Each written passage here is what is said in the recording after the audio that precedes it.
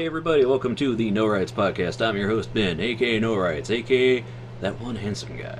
So anyway, I'd like to No one welcome ever everybody. says that. Well, they will now. I told them. So Not anymore. I'd like to welcome everybody to the show. My co-host, as per usual, my good buddy Ian. How you doing, Ian? Shot Ahsoka. Mm-hmm. Also joining us, as per usual, my twin brother and arch nemesis Franklin. What's that? And of course, What's the up? most important guest on the show, joining us until she decides to misbehave, my cat Hope. How you doing? Hi, Kate? little Hopi. She's purring, so we'll see how long that lasts. She's also She likes me. she's also shedding fur all over the air. So Well, I didn't know your cat's name is Hopes. So, like, when she goes, like, does that mean there's gonna be no hope? Yeah, that's not funny. Ian, that's pretty bad. I've had people tell me if I get another cat, I should name it Faith. I'm like, I don't know. That's But you gotta have faith, babe. Gotta okay. shine So bright anyway, like a diamond. That's a totally different song. I know, I just thought I'd add it in there. got Not a a good song, YMCA. Okay, You guys so are ruining it. You're making it awkward. oh, I'm we made it uncomfortable now. awkward. Oh, now you're uncomfortable. So Mhm. anyway, Franklin, why don't you start off by telling us what you've been up to since the last episode? Well, not a whole lot. Just working and hi, Hopi. And playing video games. Went to GameStop recently. Oh, I'm Video sorry. games. Yeah, well, I I've been talking about Fallout a lot, and my father-in-law, I keep telling him because you can build and modify guns in it, and he's a gun nut. So, so as a surprise for Father's Day, I picked him up a couple copies of Fallout, and for 360 because he's got a 360, and I picked up a Fallout lunchbox for me. And well, they're like, you want to get a free card with us? It'll save you money and you get points and you get stuff. I'm like, fuck it, it's free, sure. Why not? So, I gotta register that shit yet. You want a strategy guide, and then you can pre-order, and then I am gonna buy a strategy guide though, because they got one that's sweet. okay. Well, I'm glad you're having fun. How about you, Ian? Last time we chatted, you were, after the show, you were going to go hang out with your girlfriend, and Do some meat slapping. Wait, that's not Frank. No, that's not what we talk about on this show. Last time you said you dabbled in some modeling and some stuff, and that you were working on that camera mount, I think it was. Frank's like, it's butts, nuts to butts. Okay, both you guys. The cat and I will take over this show, and we'll put it in a ow. And the cat says, I'm not having any of that. Now I have a question for Frank though. First, Oh no. why are you getting the strategy guides when you got YouTube, man? Well, You got to smell every- the paper. You like the feeling on your fingers of the paper. And the well, every smell. so often, the internet goes out. And you need something to read on the crapper. No, and I'm a merch whore. So the strategy guide not only comes in a cool little book. If you get the hardbound edition, it's got what do you call those printouts, Ben? Those lithograms or whatever the hell they are. You mean lithographs? Yeah, of all the little perks you get, so I can frame them and hang them up on my walls and look all pretty fat. Mm. Okay. Anyway, so what have you been doing since the last show, Ian? Been going out on dates. I've been Shit, I'll be right back. doing some coding, trying to work on that case a little bit more. It's kind of been slow. Been doing. I binge watched both seasons of that Daredevil, man. Oh, how'd you like it? It was really good. Cool. It was definitely like a lot more realistic than I guess like the cartoons and stuff and the movie was. I the only thing I won't say any spoilers, but I wish they would have showed like they only showed it once. I wish they would have showed it more times where you got to actual see like the Daredevil vision or whatever, seeing what he sees. 'Cause I know they showed that a lot more in the movie, but I was talking to about Nate and he's like, "Well, that costs money." So yeah, that I guess that is a good point that they would have had to do a lot more CG than for that. Yeah, well, you know. It's like you don't actually when you get an actual like superhero back, show fellas. on TV for television, don't expect powers and stuff on there. It's like that and Agents of S.H.I.E.L.D. and shit. Well, you know, anymore, it's like, it's not really a superhero show, it's a No giant tights, no drama. flights. What? It's I more said like, no tights, no flights. well, it's more like, you know, at this point it's more like, you know, a high school drama where everyone just sits and talks about their problems. Oh yeah, and I was wearing my superhero suit.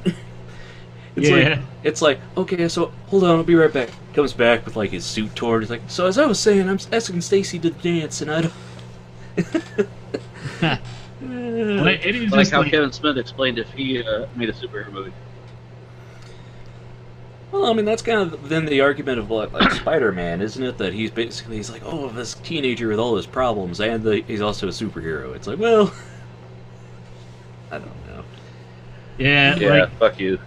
It's a curse. It's such a burden. Shut up. Oh, Sissy. you haven't seen Man of Emo Steel yet, motherfucker. have you? No, I'm not gonna.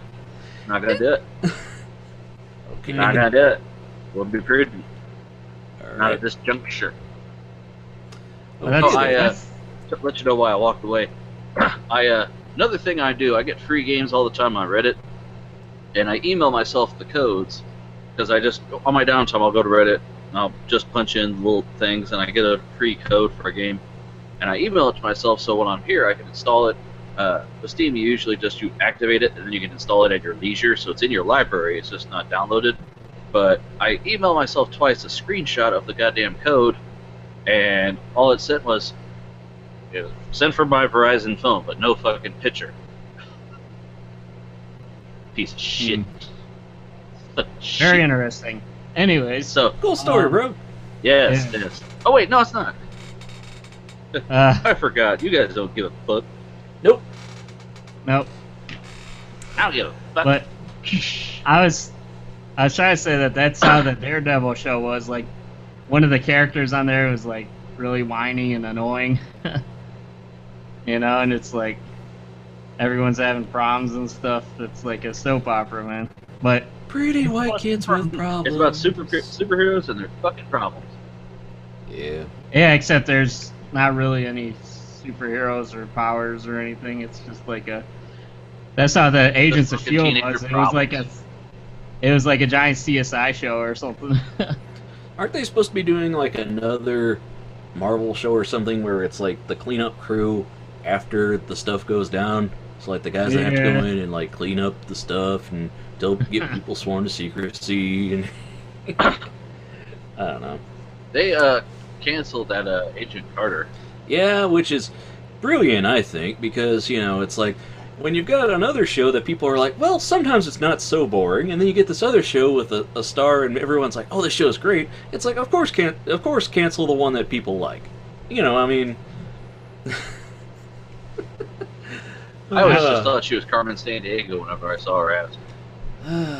Anyway, I will Where say in the that world I do is look forward to seeing that Flash show. I wanna watch that Flash show. That looks interesting. I guess that he's, you know, a super powered character. I guess you know.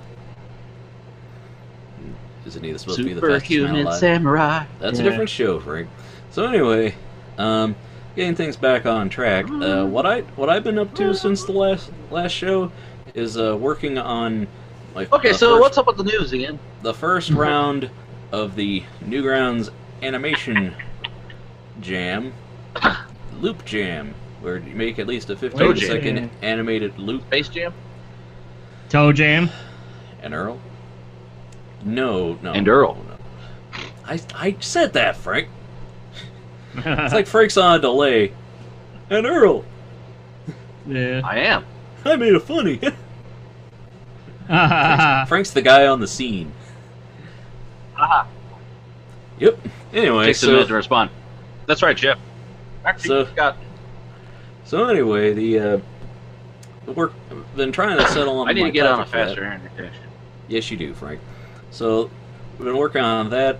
That's the first topic for the first round of the animation jam is a loop, and I've spent like the whole week trying to come up with an idea. When I'm getting up early, get down to the studio, try and draw, trying to come up with stuff, and then I stayed up late watching some live streams last night. Slept in this morning, and then I came up with like 3 ideas off the top of my head. I was like, oh well. Oh well. Anyways, Oh, well. enough of Toe Jam here. Haters gonna be Ian and Frank. Bon-dum. Toe Jam. No. So, I guess it's time for the news with Ian. It's time for some Blues Clues news. Hush up and play the theme song. Wait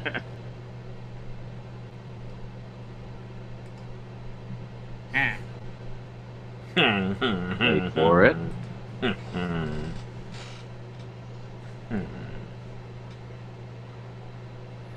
Waiting for Ian. Damn it. Wait for it. What's the matter, Ian? Wait a little bit longer. God damn it, Google. Damn it, Google. Wait for it. Wait for it. So, what's going on, Ian? Let me screen share, hold on. Oh, Franklin. Oh, bye. Yeah. Yeah.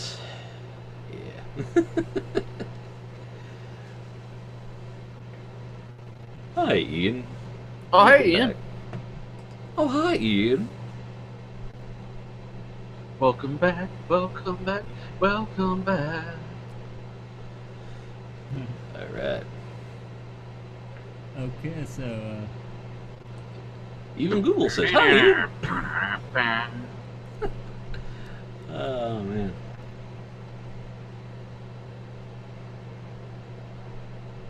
yeah, so, like, how many news articles you got today, man? Oh, all the news. But let's start with yours. Oh, we got all the news going on, huh? Tell us about Microsoft buying LinkedIn for $26.2 billion, reasserting its muscle. Ooh, Yes. ooh, ah. By the way, No one remembers that show except us, Ben. Yeah. Well, I found it funny, and that's really all that matters. It's like I'm Andy Kaufman. That doesn't even matter. Ooh, ah. Do you know that show was supposed to be a parody, Frank? No. Well, it was. Ooh, ah. Ooh, ah. Alright, so go ahead, Ian, tell us about it. okay. Microsoft has made its most ambitious move in years to reassert itself as a technology market it once dominated, or in a technology market. The software giant said Monday morning that it would acquire LinkedIn in a $26.2 billion cash deal. The acquisition, by far the largest in Microsoft's history, unites two companies and different businesses. One a big maker of software tools, the other the largest business-oriented social networking site with more than 400 million members globally. The deal is Microsoft's biggest bet yet that the traditional software business is shifting quickly to cloud computing, a model in which customers rent software and other services delivered over the internet. While LinkedIn does not have the household name of Facebook, a much larger and more lucrative social network, it is the most widely used site for people to advertise their professional skills and work history. It is also further evidence that Satya Nadella, Microsoft's chief executive, sees the company's future further and further removed from the PC software that once helped the company's co-founder Bill Gates from or turn Microsoft into the world's most valuable company.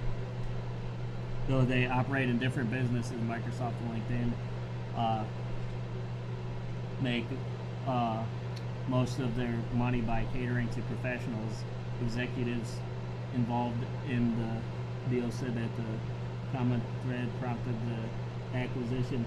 This deal is all about bringing together the professional cloud and professional network, Mr. Nadella said in a telephone interview.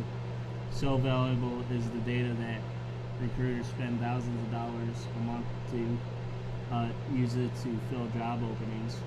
They know the interconnections of the business world, said Brian Bland, analyst at Gartner, a technology research firm that could really benefit Microsoft from a sales standpoint.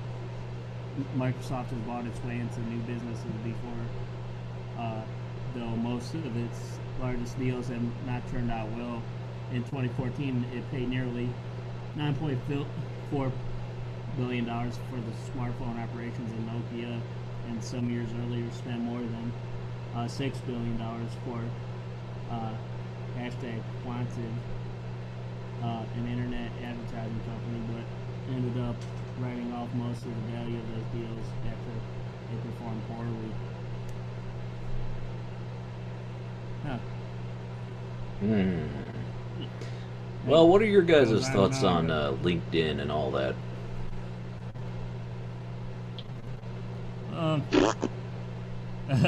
I mean, I have a LinkedIn. I remember even in the days of MySpace. LinkedIn was the site nobody fucking bothered with.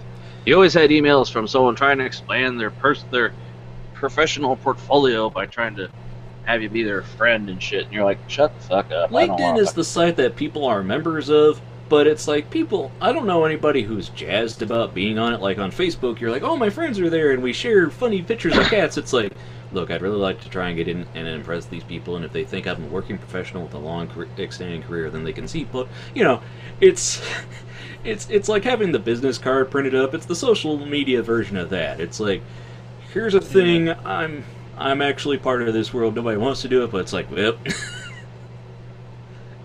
I don't know. I believe the last time I checked, they had there's of the site, I think it was Unsubscribe Me or something like that, where they ranked sites and how easy they are to get out of. LinkedIn is apparently like one of the blacklistings where it's like, once they have your information, you can't unsubscribe, get connected to them. They have you forever. Well, that's pretty much just like Facebook is. I mean, you can't delete your account. Well, I don't know. At least with Facebook, you can throw up your hands and go, I'm leaving. Come back 2 weeks later. Okay, all my friends are here. I'm gonna stay. Yeah. Psych. Oh man, I love when people storm off. I'm better than this. Screw all y'all. No, guess not. Like they're gonna start their own page or something. But yeah, Microsoft buying LinkedIn. Well, if they're pushing towards the whole cloud thing as as their future, and it makes sense to want to get into social networking, and Microsoft, they definitely want to be the business edge of it. As to how useful it'll be, I don't know. Probably business-wise help them. I don't know. I don't really know what all they'll do. Although I bet you a lot of stuff whenever you get a new Windows thing, it'll be like, oh, get a profile or have this on your LinkedIn wall, or oh no. Yeah.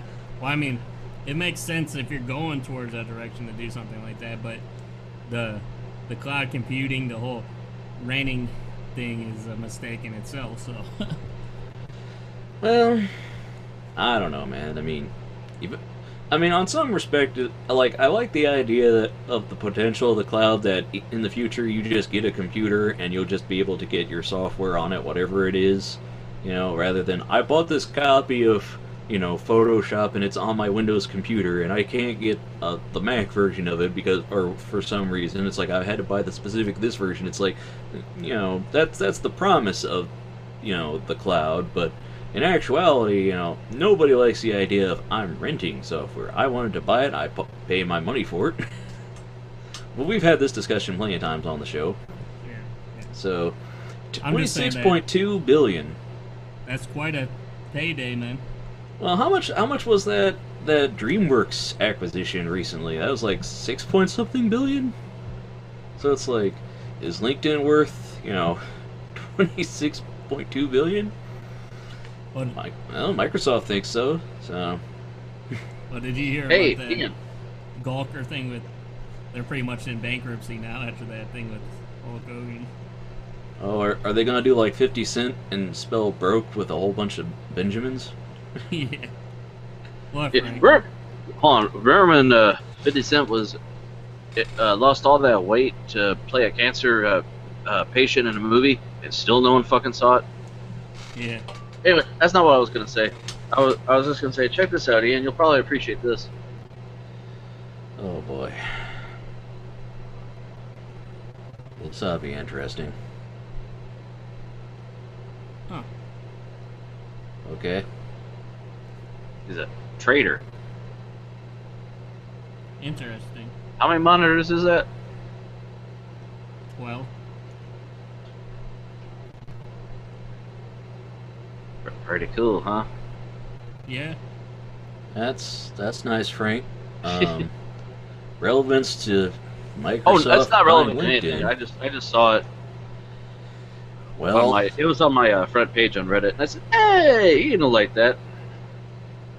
You're a Frank's the very little random kid person. that you put in the backseat of your car and give his Game Boy and Oh, Ben. Also, somebody I saw this guy says, "I just got a bill from my psychiatrist for a procedure. The procedure was diagnosing me with ADHD upon my first session." He's like, I've had ADHD since I was 6 and have been diagnosed, and I brought him my medical records. What are my options?" Okay. So, we'll give you a Game Boy, Frank. You can just sit there and No. play it and have No. fun.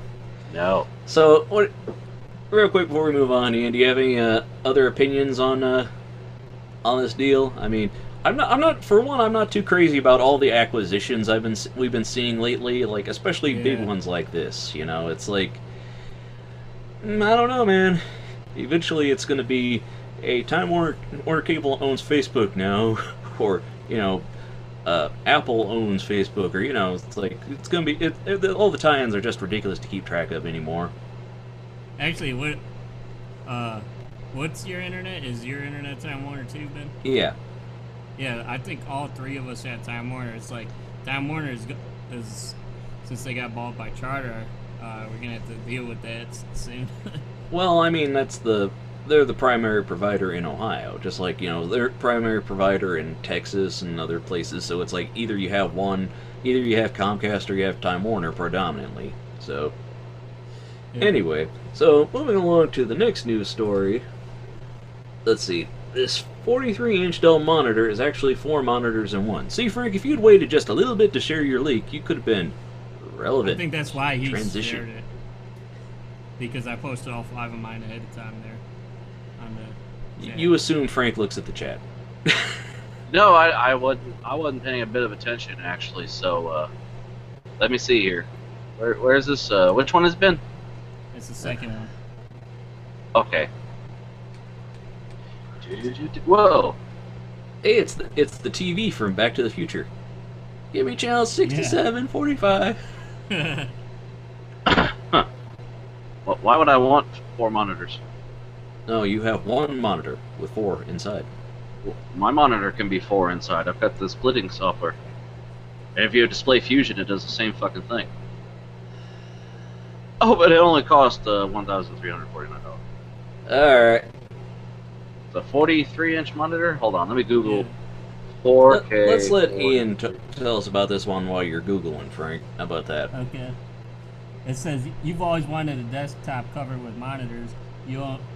you own personal command center to control multiple computers, watch the game, and play Xbox all at the same time, but actually hooking up multiple monitors could be a logistical nightmare.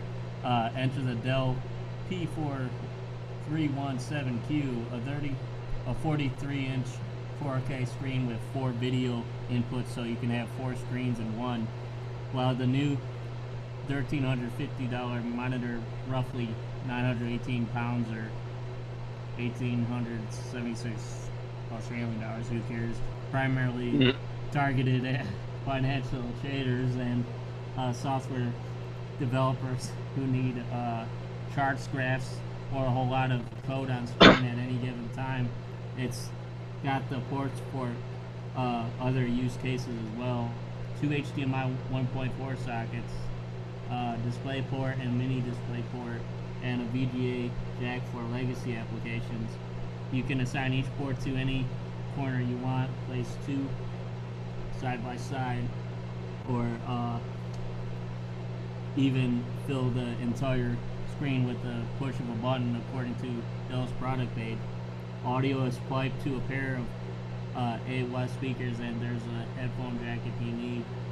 If you use the DisplayPort, it should support 4K resolution at 60 Hz, fast enough for many PC gamers. So the main trick to this pony is that there's 4 inputs. Yeah. Okay, And I mean, they because can be 60 hertz, 60 hertz isn't, you know, I mean, here's a 43-inch monitor that's 60 hertz for not as much. I actually would mind that, but I mean, if you're a trader, like that's what that picture I posted was, is a guy who's a day trader or whatever, so he's got to have all those fucking monitors.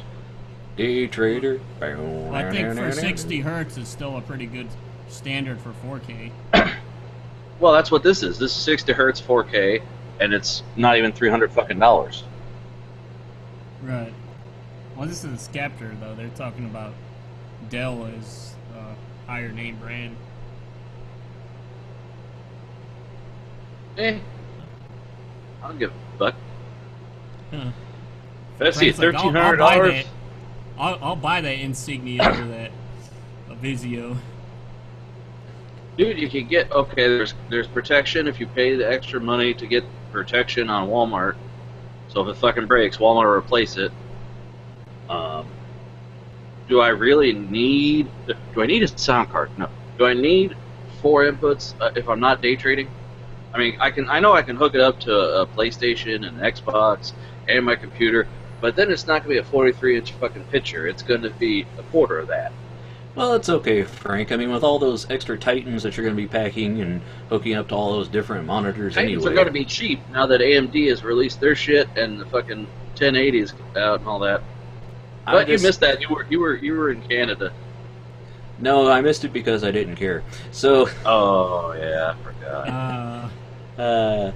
But yeah, I mean, the multi monitors in one. I think I like the idea of it for the capacity, for adding it. But it's like I think this will be good for future things where you're going to see more of these things where it's like, oh yeah, and you can also break it apart into multiple monitors if you want to, or this or that. I think it's good to have the options. I'm not crazy about spending $1,300 on a monitor, but then again, I'm not crazy about 4K right now either. So I mean, it's like, you have 2 monitors, right, Frank?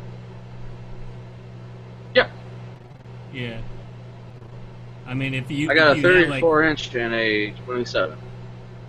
Yeah. If you had so you have like a 27-inch, right? The one that's split portrait, yeah. Yeah. So that's pretty close to 30.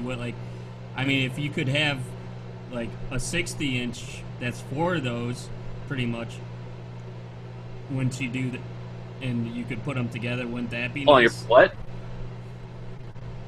I'm saying what? It's pretty much like if you're gonna get like 4 monitors or something. I hear you. That is what? He's saying, hear wouldn't you, you I'm just rather not have... understanding. He's saying, wouldn't you rather just have the ease of having them all in one thing rather than having one over here and over here and over here and have to Yeah. Well, it's fiddle with all the okay. cables? Okay, when I got my ultra wide here, I was reading and doing research. I'm like, well, because the 25-inch ultra wide was like $100 and some bucks. It was ridiculous cheap. And I said, well, fuck, I can pick that up. Well, I started doing research, and they're like, no, the aspect ratio with shit all squished looks like ass. So don't get anything less than 34 because it's so short that it looks fucking horrible. And yeah, it's a cool gimmick to be able to have it all on one screen, but I don't think 43 inches is going to be big enough to actually do any fucking thing on with 4 quadrants. See, this, to me, it's like, for one, most people with monitors, if they want to branch out and get just another monitor, so they end up in Frank's situation where he has one and then he's like, I think I'll get an ultra wide, or I think I'll get a portrait. Most people don't, unless you're building a whole new setup and you haven't had something already, you probably got a monitor you're using and then you just want to upgrade. You don't want to build the beast, and it's like having, this is more like having a 3-in-1 printer, scanner, and thing, and you're just like, maybe It's if I was... okay. You've seen the Linus Tech Tips reviews of the ultra wides and shit. When he says, productivity, it's not that great. You can do it. Yes, your screen is split. It looks shitty. In this thing, I have one app on this thing really at all times, and my secondary screen has maybe 1 or 2 apps. I just can't see splitting this up into 4 anything up into 4 quadrants and making it viewable. I mean, 43 inches. What's that divided up by? Let's see. And it's pretty much Anyway. like a 20-inch screen for each of those. Well, Yeah, don't 20 they say inches. that multi things, like the most you can multitask productively is like 2, and that the more you add, the more you drop off. So it really, once you have to watch more monitors, the more monitors Well, you that's add. also what they said about this 34-inch. They're like, you cut it right down the middle, it's 2 20-inch monitors. I can't do that. I don't do it. It's all fucking one thing. A game's on this, a movie is on this, all the other shit's here. I've got a 17-inch monitor I want to cram over somewhere else to have other stuff going on. It kind of reminds me. It reminds me of, remember when we were talking about that live stream camera that would record like six or 9 screens at once, and you could use an iPhone app to pick which camera it was focused on. And I was looking at that, I was like, it's a 4K or whatever camera, and they were pre-selling it for, it's going to be $399 when it comes out, and right now it's $299. And I'm like, I wonder, like, that's not a bad price for like a 4K device. Let me take a look at it in case, I want to use it. And I looked at it, and it's like, well, the actual quadrants are not 1080, for this thing. It's like each of the quadrants is like 720. So, alright, so that's less than my webcam now, but still it sounds, promising. What if I just use the whole thing? And then I watched some of the test footage from it, and it's all very fisheye. Like, the footage of fisheye lens. Well, they show, like, you can Google the Mevo camera. It used to be the Mivo or something, and now it's the Mevo or whatever, but you could Google the footage of it. They filmed these 2 women cooking, and you could see the walls kind of curve on the back, and then when it zooms in, it looks blurry because it's still, a part of a bigger image, and it's like, it doesn't quite look right. And so you're looking at it, and it's just like, I mean, that's not a bad price for a 4K thing, but even at full size, it's like, I don't know. I guess just my point is if you're gonna be getting like 4 screens that are roughly add up to be this pretty much the same size as this might be a little bit more efficient doing it this way than jerry-rigging yourself something up and having to get a mount and everything for all 4 of them. I don't think anyone's going to do 4 20-inch screens. Well, I mean, I think it all comes down to what you're looking to upgrade to. Like, if you desperately need 4 specifically, this might make more sense than going out and buying 4 physical screens. But I think most people who use 4 screens are just going to acquire those through, over time. Like, oh, there's a new one, and oh, there's another new one, and I had this one from a friend or whatever. Because eventually, if you're getting them for that, eventually they're going to roll one out that has 6 screens, and then one that has, you know, an ultra HD. You know, it's like I don't know. You don't think the average person is going to be able to be like baller and go out and buy all the screens all at once? So I just think eventually it's going to get to the point where it's like Marty 4K. McFly Jr. sitting there going, channel 37, the music channel. all right, but here's something interesting. What if you got 4 of these? Then you could do 16. So anyway, let's move on now to Oklahoma's use of card readers to freeze, seize funds, comes under fire. Actually, Frank wanted to say something real quick. What were we gonna say, Frank? I'd rather have this in. That's what Frank is to say. He's like, here's a picture. Yeah, I'd rather do that. What is it, Frank? Do I? Link. You click it. I don't want to click your link. So you'd rather have the bezel on it than huh? Yeah. Yeah, fuck it. Yeah. I don't, and that's if you want 4K. I'm not gonna go 4K for a while. I'm fine with 1080. Because then I'd have to buy a new fucking monitor, then I'd need a new graphics card. Well, then I'd need a reason to fucking do it. At least with physical monitors, you can, change the orientation. If you just get one, it's like, well, they're stacked. Yeah, but what if you want them all this way? Nope, they're stacked. And one last thing, boom. Yeah, Frank says it's the last thing. He's lying. We didn't even do the theme song. I just realized that. What theme song? Yeah, you disconnected and then you came back. And then you just started in the news, and people are probably listening to this going, where? We missed the theme song! Because I just realized I didn't get to say the news with Ian. The news with Ian. Yeah, you did see, I heard you right there. I thought we did. No, you disconnected. You started, but then you couldn't screen share and you ran off. Said, God damn it, and you went off, and then came back. Okay, fine.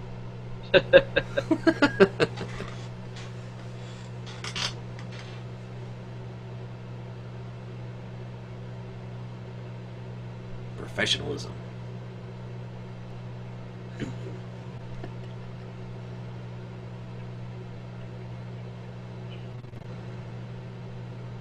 Wait for it.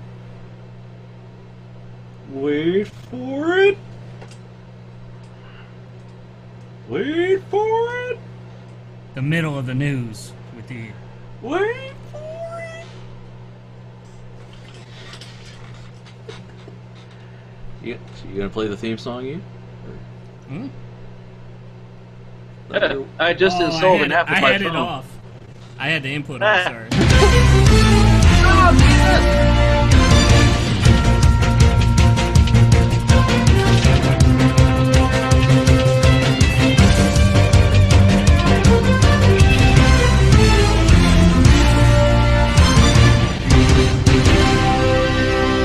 The news with Ian on delay. So, I just It's saw the middle of the news. in the middle of the news. I just saw a thing that said I installed the app on my phone that let me know which one of my friends is racist. It's called Facebook.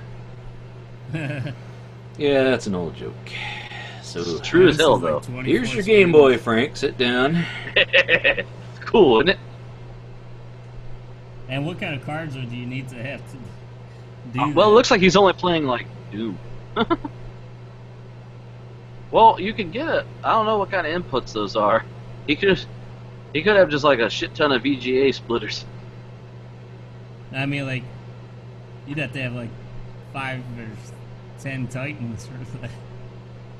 Well, like it looks like he's playing old school Doom, so it's not like it probably runs that great. Ooh, ooh, ooh, ooh, ooh. Yes, Ooh. Monkey Man. It's not Ooh. I want to be like you. Okay, I'll save this story then. Well, Ian was going to tell us about Oklahoma's use of card readers. Go on with the story, Ian. Okay, yeah. Oklahoma's use of card readers to freeze these funds comes under fire. Police in Oklahoma are using scanners that can identify phony credit cards, but critics warn the devices could also allow cops to empty the bank accounts of law-abiding citizens with one swipe. Authorities in the state are using new devices during traffic stops to freeze and seize money loaded into prepaid debit cards by alleged drug traffickers, with the potential to set up to $8,000 per portable scanner. Supporters of the program, which has only been in the field for about 6 weeks, say it's an important tool for law enforcement agencies to interrupt the flow of illegal drugs into Oklahoma. Critics, however, are blasting the machines as a disturbing extension of civil forfeiture laws with the potential for abuse by police and prosecutors. Opponents say that the devices are infringement on Fourth Amendment prohibitions of unreasonable search and seizure, and that police departments are in turn stuffing their wallets with the cash from innocent civilians. We believe it's blatantly unconstitutional. Nick Sibilia of the Institute for Justice told FoxNews.com the Fourth Amendment is unfortunately in tatters in this day and age. The Oklahoma Department of Public Safety signed a contract with Texas-based E-Rad Group, Inc. to use devices which work on open-loop prepaid debit cards like those provided by American Express and Visa. The debit cards attached to a valid checking account or valid credit cards cannot be processed by ERAD, which stands for Electronic Recovery and Access to Data. The company that manufactures the devices also promised 7.7% of all money forfeited using the machines, according to one contract obtained by Oklahoma Watch. It's just absolutely appalling that a private company can profit from forfeited property, says Sibilia.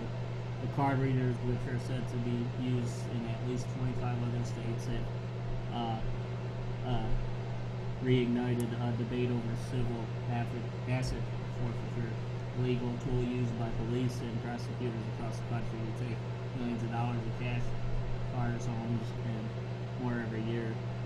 Under civil forfeiture, law enforcement can seize property without charging an individual with a crime. Unlike criminal forfeiture, no conviction is necessary to seize assets.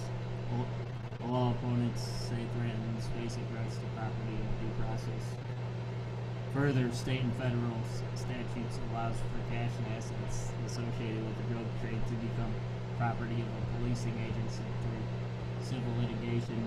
In many places, cash and property seized boosts the budget of the very police agencies and prosecutors' offices that took it.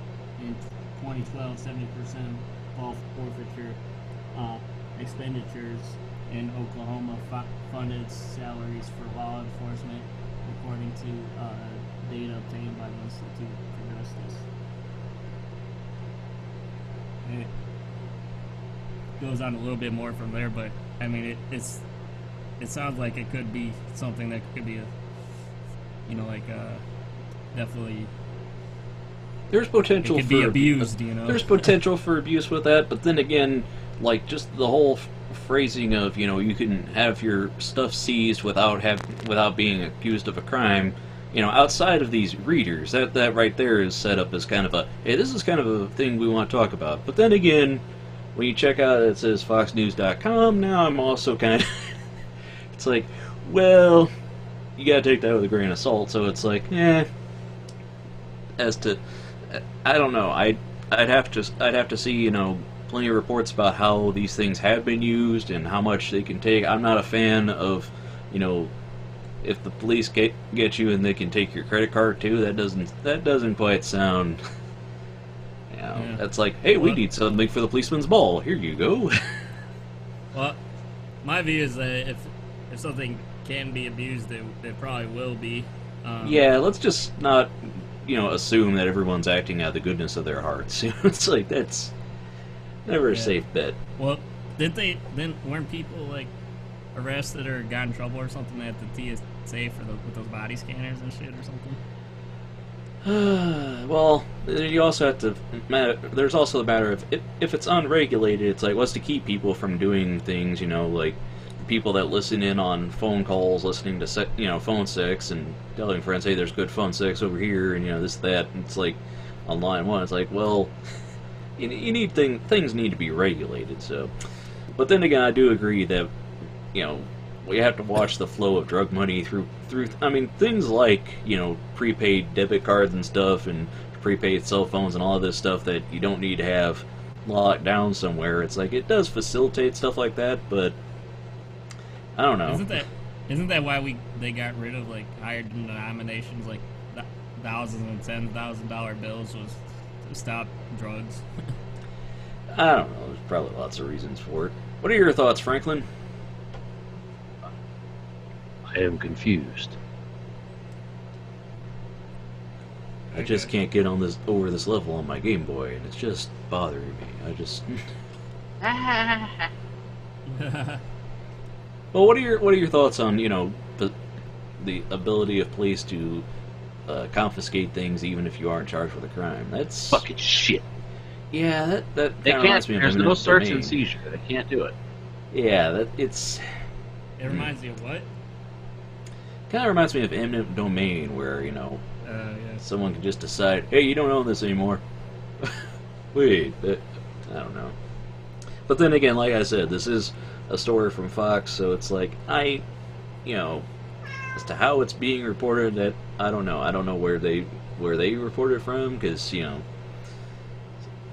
it's like like anything, you find stuff from the internet, you kind of know your sources and where stuff's from, Bonjour. So. Yeah.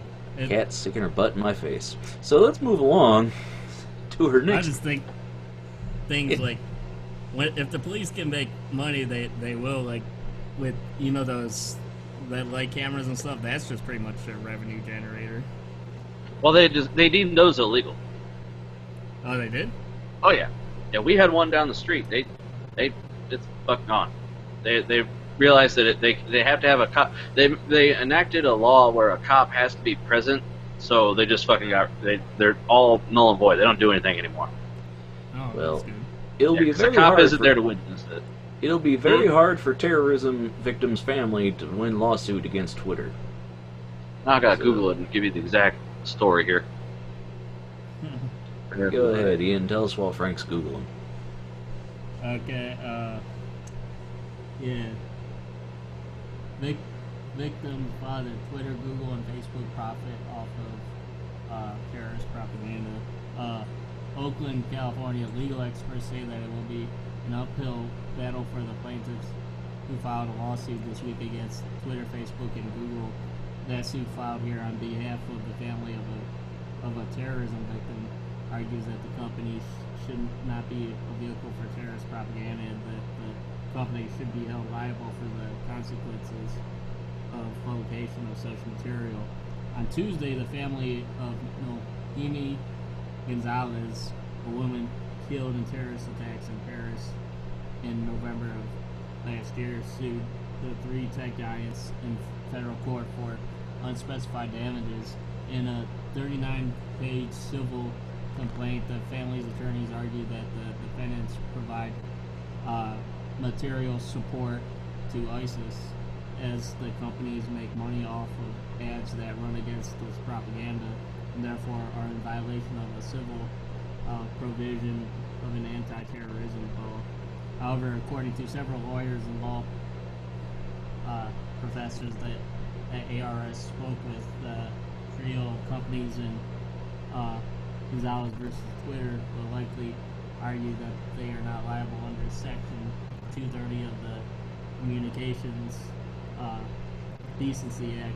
The companies have not yet formally responded to the case in court. In fact, Twitter has recently made this argument in a related case, Fields versus Twitter, where the widow of an American government contractor murdered in Jordan sued the company on similar grounds. On Thursday, a federal judge in San Francisco dismissed Fields' signing with Twitter, but will allow it to be refiled. For his part, Twitter then New Wexler told ARS in a statement that while the company sympathizes with the family situation, we believe this lawsuit is without merit, quote unquote. According to Paul Allen Levy, an attorney with Public Citizen who has litigated several Section 230 cases previously, the Gonzalez case is ludicrous on its face. If it weren't for the printing press and the postal service, none of this ad speech would be disseminated, emailed. So let's see the state of John's Johannes Gutenberg. Johann Gutenberg. So, Gutenberg. sorry to interrupt. I looked up about traffic lights, the red light tickets, cameras. Anyway, so it varies. There are several states that have laws against them. Here's a detailed list. Basically, in Ohio, it says for speed, officer must be present, and red light, an officer must be present. So they're pretty much null and void in our state. Other states have varying rules. In case you are actually curious about it, it says that at the very top of the page, there are 13 states that pass laws to prohibit them. 28 states have no law addressing them, and blah blah blah. So, yeah, they're pretty much null and void. Okay. All right then. I'm gonna go get a beverage because mine ran the fuck out. So I apologize. That's All right. BRB. I guess this talks a little bit about the Communications Decency Act. So one of the primary benefits of this portion of the law, experts say, is that it has allowed all kinds of new websites and services to flourish without being worried about being sued for libel or allegedly violating other laws. According to the Electronic Frontier Foundation, Section 230 has enabled all kinds of modern websites, including Craigslist, Yelp, Facebook, and more. In short, lawsuits should be brought against the relevant speakers or authors rather than against the publishers. It's a dangerous path to go down. What we're worried about is what the consequences are as to what a platform will do if they have to fear for this kind of liability. Aaron McKay, a legal fellow at EFF, told us. Pay no attention to that behind the curtain. You got a curtain? Okay, so basically, the family is suing that Twitter, Facebook, and Google were used by terrorists and therefore those things the terrorists ran had ads, and therefore the companies are profiting off them. That's what they're saying. Right. And the argument, I mean, to be fair, these services do all shut down whenever they find that someone is using it for, illegal means. They shut these accounts down, but it's like you can't. I mean, I guess the argument is you can't really sue them for this content that these people put up because, if you have to find it and remove it, and what's the case is that now every Facebook page has to be approved by a living human being or something? Is that what the argument's going to come down to? Because how do you justify that? I mean, in some countries like in the UK, if people post on your website, you're responsible for their comments and stuff, just like if you said them. But in the US, at least, it's libel isn't handled that way. My cat does not like this story. Alright, you.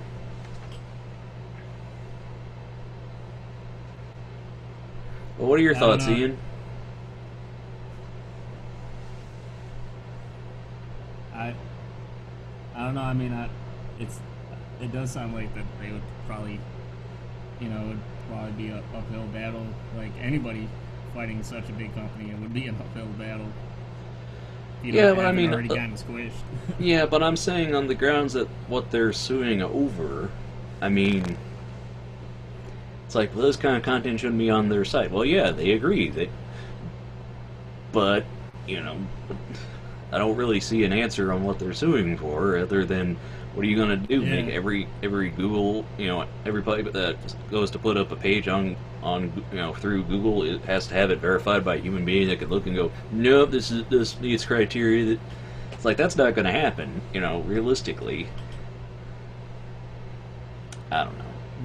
I mean, there is argument that Twitter, Facebook, Google, things like these could do better, responses to people being, harassed and threatened, things like that. There are better things they could do, or, Facebook has gotten into things with that whole freebooting thing where people take a video and re-upload it through a Facebook, and Facebook gets the ads, so what's their reason, why would they need to take it down? But, there's stuff like that. But this, basically, is, like, I don't see this lawsuit holding up when they go to court, so...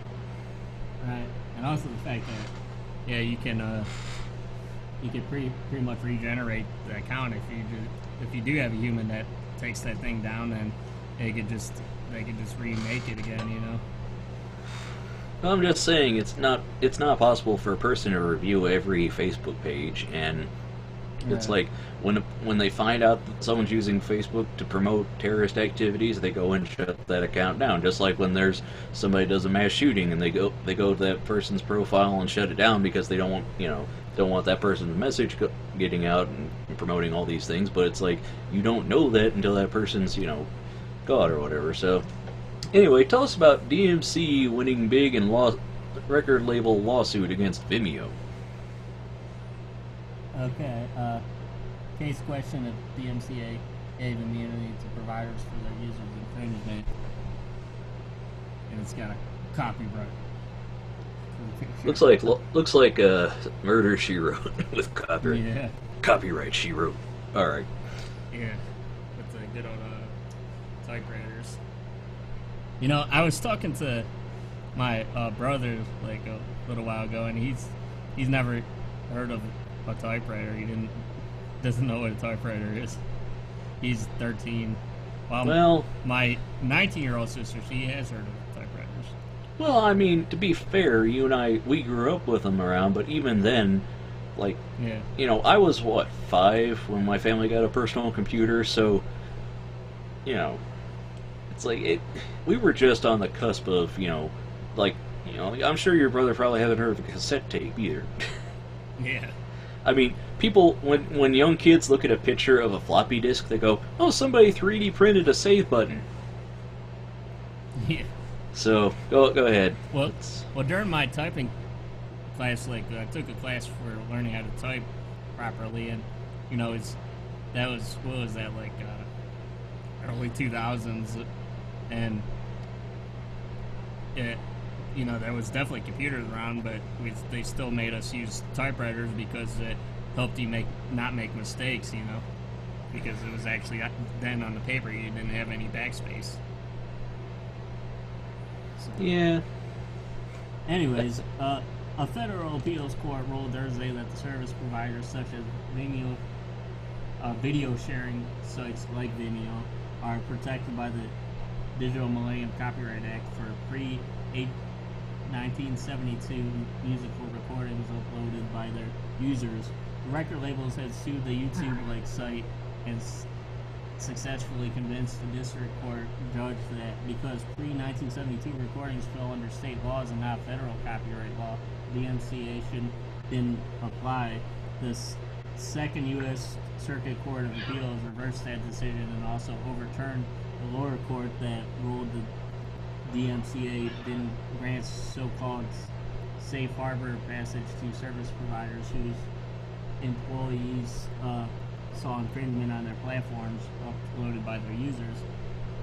This decision once again affirms that the DMCA extends immunity to a service provider for the infringement of their customers if the service provider removes material at the request of the right holder. The decision was akin to an earlier popular decision called Viacom vs. YouTube, which the record label said was off base in the case against Vimeo. In the case decided Thursday, the court ruled that a showing by plaintiffs of no more than that some employees of Vimeo had some contact with the user, posted a video that played all or nearly all of the recognizable song is not sufficient to satisfy plaintiff's burden of proof that Vimeo forfeited the safe harbor by reason of red flag knowledge with respect to that video, quote unquote. The ruling added that the service providers personnel are under no duty to affirmatively seek indications of infringement. Regarding the pre-1972 recordings, the court ruled to continue. Let me say this: is that a statute 512? As leading service providers subject to liability under state copyright laws for postings by users of infringements of which the service providers were unaware would defeat the very purpose Congress sought to achieve in passing the statute. The service providers would be compelled either to incur heavy costs of monitoring every posting to be sure it did not contain infringing pre-1972 recordings, or incurring potentially crushing liabilities under state copyright laws. It is not as if pre-1972 sound recordings were sufficiently outdated as to render the potential liabilities insignificant.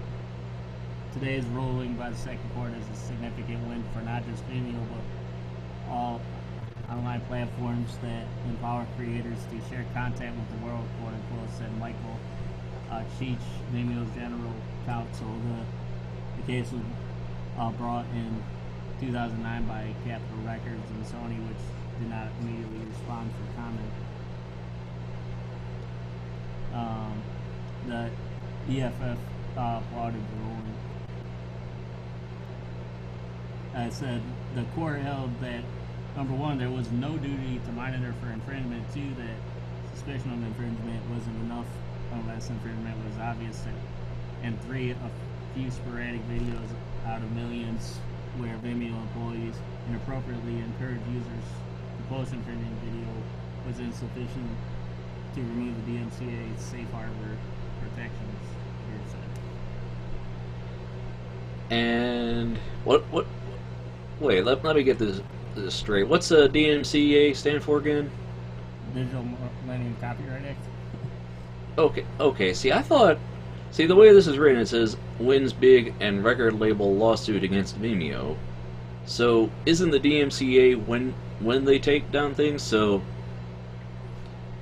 because the way this is written, it makes it sound like Vimeo lost the lawsuit, but well, yeah, DMCA is good for Vimeo then. So DMCA and Vimeo win against the record company lawsuit is what they're saying? Not sure. Yeah. I don't know what the hell you're talking about. Well, okay. Well, I came in late. My apologies. Well, okay, so basically they're saying that with the DMCA is that the websites like Vimeo don't have to, aren't to be held responsible when their users upload something as long as they have the time to take it down upon, something wrong, as long as they have time to take it down and serve the rights holders, because it sounds like the record labels want to be able to sue for damages whenever somebody uploads a pre-1972 recording that they believe is copyrighted, and that would put an unfair and undue burden on the sites. And it's like, okay, yeah, I can agree with that. Yeah, it was sort of similar to what you were saying about the last article. It's like, they can't monitor everything, Well, the fear is that they're going to use this as a thing to keep people from putting anything online, and it's like, well, you have to decide, well, are the people at the record labels getting damaged more by this, or would people be damaged by not being able to upload the things they made to this site? It's like, well, if we take down every site, every video that uses a song because we're afraid it might use a song from 1972 or before, that's okay. Yeah. Well, that's it. it's just sad because it's like even I watched this. I'm subscribed to this guy's YouTube channel called Comics Explained, which just explains a lot of comic book characters and stuff pretty nicely. And his videos are educational and stuff. And he's because of that, he's able to use like a lot of fair use things. But this one guy, I guess he's being sued by this one guy or whatever for a copyright claim because he used a picture that this guy took it at like some kind of convention of a writer that the guy in the video was talking about, you know, and it was just a picture. It's not video or audio or anything. It's just a, you know, like a picture, and I guess he's just the copyright for that is it's crazy, man. Well, I mean, that's just, you know, the thing. It's like somebody took that picture. I mean, like the Mona Lisa is just a painting, but yet it's still very, very valuable. So it's like, you know, the people that have a copyright to something, and the argument is, if they don't like what you have to say, then they could use that, you know, as a thing to squash your commentary, and it's like, well, on some level, how much can you use without having to worry about, you know, the whole fair use argument? It's like, well, it's very complicated. Yeah, but it's just the whole fair use thing is definitely a hot button issue right now for a lot of people, because a lot of people are supposed to be able to use things for fair use, but a lot of people are getting intimidated and everything, you know. Well, people don't know how to actually interpret it. Well, I mean, you know, some people upload a whole movie to YouTube and put fair use. It's like, no, that's not transformative. It's not. Oh well.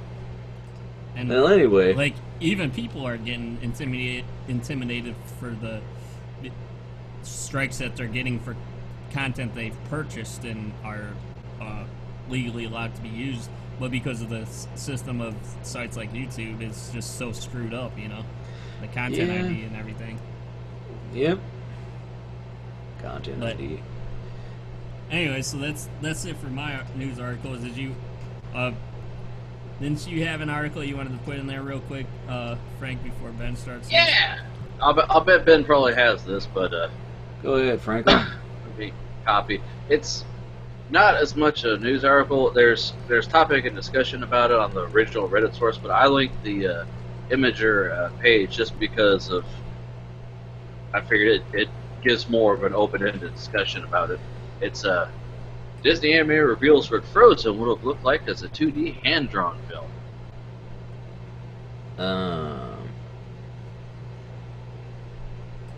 Okay. Frank, let it go. Oh, here he fucking goes. But no, yeah, I think it could have worked. Why did they have to go CG? I don't know. Maybe in a couple years they'll redo it like they do every fucking thing else. Well, Frank, I can answer you that quite easily. That's concept art, and concept art is done in 2D because it's a lot faster to paint an image than it is to sit and model it and model it all from your head. You know, you use concept art in order to generate the 3D art later. I mean, I don't think I asked where'd this come from and why. Well, I'm just saying, films that are done in CG could be done in 2D. I mean, The Incredibles was going to be a 2D film at one point.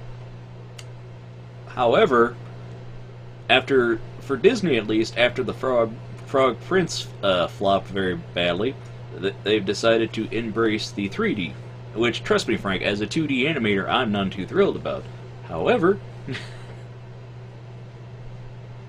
a lot of things. A lot of times it's easier doing 3D because, you know, you have a lot of assets and stuff that you could reuse from other movies and everything. So that helps, and you know, you could use pre-made rigs and everything. well, I mean, I've discussed it with Frank a little bit, I think, but I mean, I've heard it on the Rubber Onion Animation podcast. They were talking about like, okay, they were talking. What was that? That was sad trombone, but okay. But they were talking about how kids today, you know, it's like, you know, how a lot of people our age look at black and white movies. They think, oh, I don't want to watch that movie. It's in black and white. I want to watch color. And it's like 3D movies. They think, well, do kids today do they see a 2D cartoon and go, oh, that's not 3D, I don't want to see that. And I think that's the mentality that studios have. They think that the kids only want to see the new. So, I don't know. What I mean, but to answer the question of why didn't they do it in 2D, it's like, well, you can find concept art for live action movies that's drawn and go, how come this wasn't an animated film? It's like, well, the people making it, that's not how it happened. So,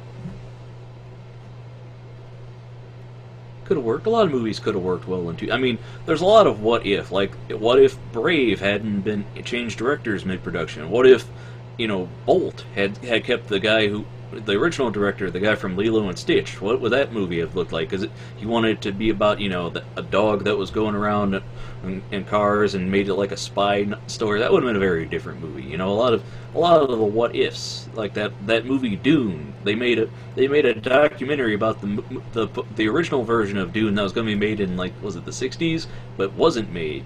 And it's like there's all this concept art and all this beautiful stuff, but like that movie didn't happen. And or that movie The Sweatbox, where they talk about the Emperor's New Groove and how it was going to be a whole serious film, and then they changed angles and it went a totally different way. So I will say, if it was done in 2D, it would have just looked like it sort of looks just like another Cinderella movie or something.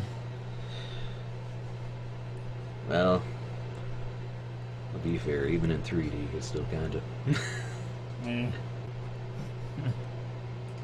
I mean, that was the argument of, the Frog Princess. It's like, we tried the same thing we've done a million times before, and it didn't work this time. Why? Well. Anyway. So, now it's time for the news with Ben. Unless Frank has anything you want to chime in on that one? That was all I had. Okay. Well, Did Frank? Did you have any opinions on the last article I did, by the way? I tuned in late. I have no idea what you were talking about, remember? I well, was getting a tasty beverage. If you ever listen back on the show, I can't finish that with a straight face. Frank's not going to listen back on this one. So anyway, tying I'm back not listening into now. Well, a nice segue though, because Frank was talking about Disney. Annecy Festival screens world premiere of new Disney short Inner Workings. So director Leo Matsuda and producer Sean Lurie delight crowd with amusing notes about the making of their new Disney short. So, this is a 6-minute, 23-second short, captures the zany collision between a man's logical, pragmatic side and his free-spirited, fun-loving side. So, set for release fronting Mona this coming November 23rd, Inner Workings blends CG and traditional hand-drawn animation in its exploration of how to find a balance in life.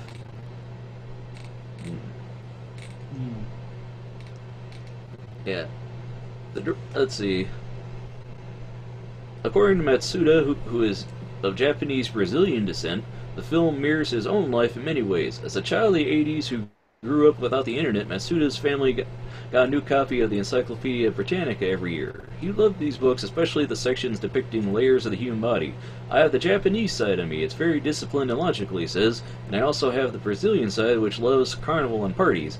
It's like there's a civil war going on in my body. So he's Brazilianese?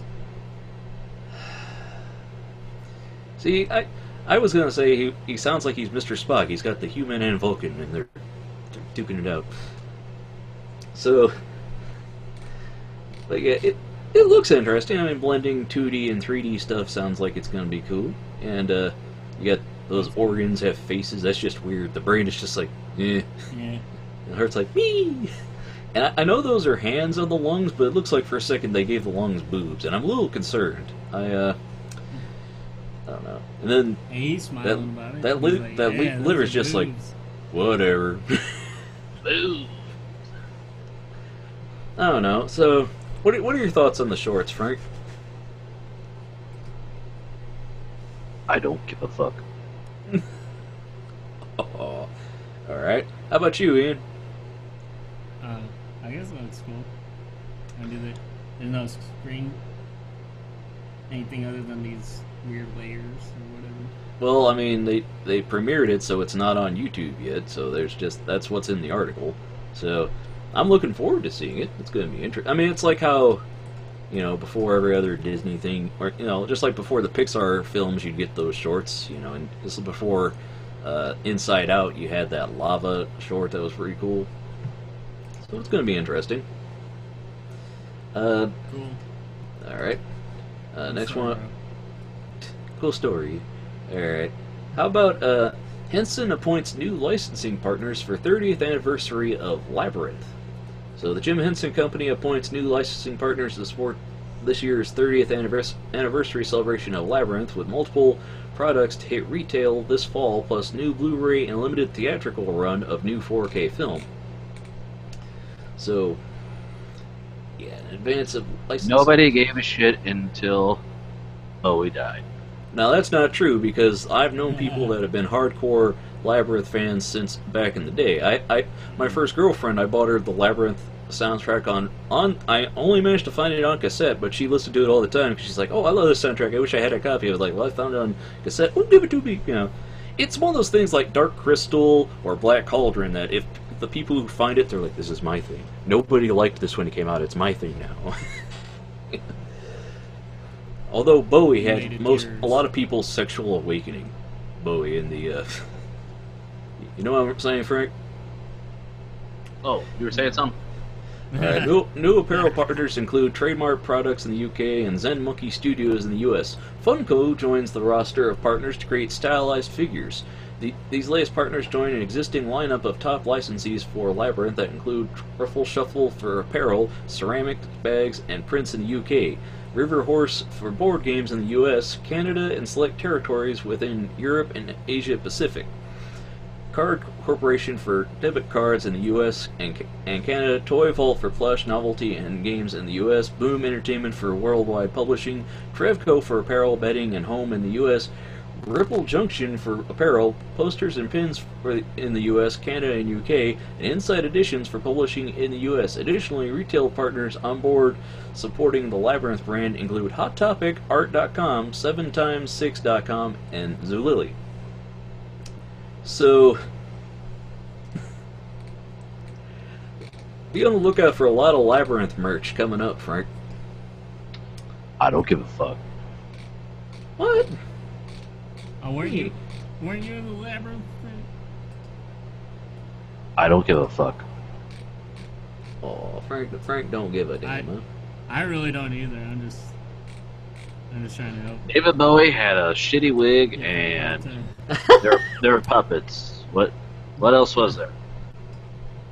They were puppets. I'm sure it's. I'm sure it's deep and meaningful to somebody, but it's not the never-ending story. I knew people that cried when Trehu was fucking something, whatever. The goddamn. I don't give a fuck. All right. Well, it's definitely not as interesting, I'm sure. As all right. Well, watching the paint dry on its pinstriping. That's like the only thing he knows about, Frank. And I don't give a fuck. All right. Well, how about this thing that is for you, Frank? LA Deckel tapped to guide MST3K licensing worldwide. So, Sal I Love LLC, in partnership with Shout Factory and series creator Joel Hodgson, has hired on former Saban Brands president Ellie Deckel as strategic brand advisor and worldwide consumer products licensing agent for Icon Entertainment brand Mystery Science Theater 3000. Deckel will guide the branding, licensing, and expansion of the long-running cult hit TV series. Mystery Science Theater 3000 is one of those rare entertainment brands that has consistently grown its audience over more than 25 years through smart comedy, creative innovation, and a sincerely devoted fan community, said Deckel.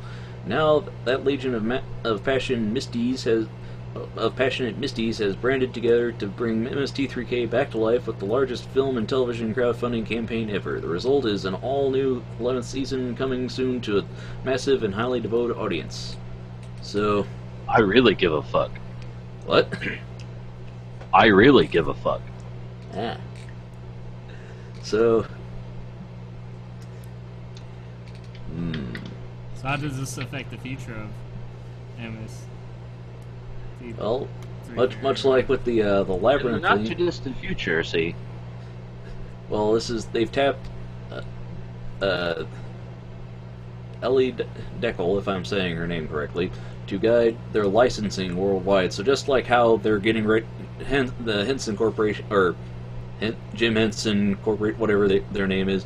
However, they're getting ready to do the anniversary celebration for Labyrinth, for all the stuff that MST3K is coming out and producing new stuff. They're doing, like when the show comes out, there's going to be all kinds of merchandise and deals and stuff, and Shit everywhere. yeah, and Frank's going to buy it all, and this woman's going to I be want in it charge. all. Just shut up and take my money. Well, can And you why- imagine the Funko Pop figures of Crow and Servo and Mike Don't forget Both. Gypsy. and Campa. Bobo? Frank, why are you such a merch whore, anyways? Things I like, I want to support them. Oh, yeah. That's the reason, I'm sure. That'll do it. That'll do, Frank. Then I like That'll to do. look around and see crap I like. Well, I don't know, Ian. What are your thoughts on both these stories? I mean, since you're not crazy about either properties, so you excited for all the merch that's going to drop at Hot Topic for Labyrinth and all the stuff that's going to be in your face? I mean, it's the company from Saban Brands. The former president there is going to be in charge of the MST3K marketing worldwide. I'm not a big merchandise guy. Like, I don't know.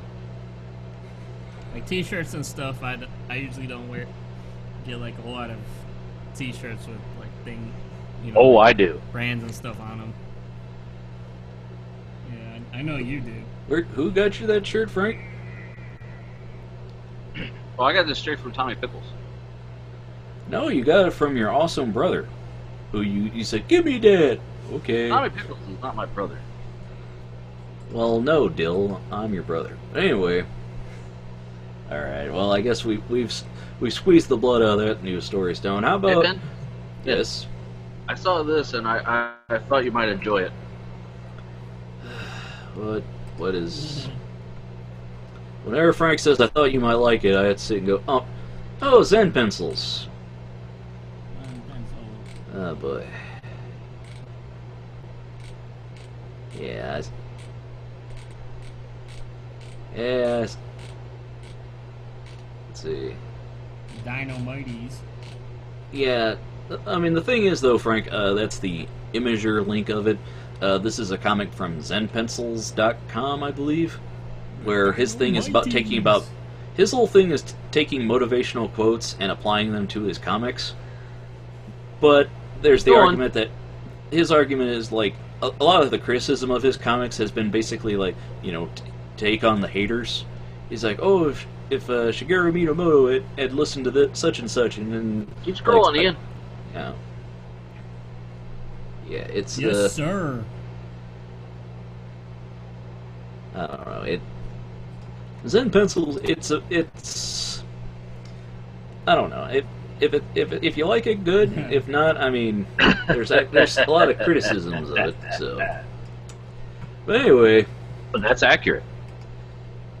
anyway, Anyway, so the story I was going to get into, I showed this link to Frank and Ian before the show because it has a YouTube video, and since we can't show those during the show, but the title should explain if you want to watch it. I'll have it in the link in the show, but it says, when VFX artists get their hands on Donald Trump, magic happens. So, this mixed media faux Japanese commercial directed by internet video maker Mike Diva helps make this dreadful election season slightly more bearable. So, oh man. So Don't play a video, Ian. They basically Flagged. they basically turn the I'm gonna just go to certain. basically parts. it's sort of like, you remember the Simpsons Mr. Sparkle commercials, Mr. Imagine- Sparkle. That was in like the 90s. I imagine what those look like today, but then you throw in like, Donald Trump mecha. That's it goes really crazy. So, if you like insane videos, like I don't know, it kind of reminds me of Jib Jab videos from back during the '08 election a little bit. It's interesting. So, I thought I would share that. I might at least be able to show a couple screenshots from it or something. It keeps saying errors. I like how he's like, do I have to get another browser up and try and do these things together? Yeah. But don't worry about it. I'll include a link to the video for people listening at home to go and check it out. This is why you should check out the blog. It's very useful. So, I've got another article here that's got... It's basically two articles about the same story where Aardman Animations, they're celebrating 40 years. I believe it's 40. And they gave... Let's see... A few studios around the world are beloved as Aardman Animations, UK stop-motion claymation studio behind such hits as Creature Comforts, Wallace and Gromit, Chicken Run, and last year's hit Shaun the Sheep movie.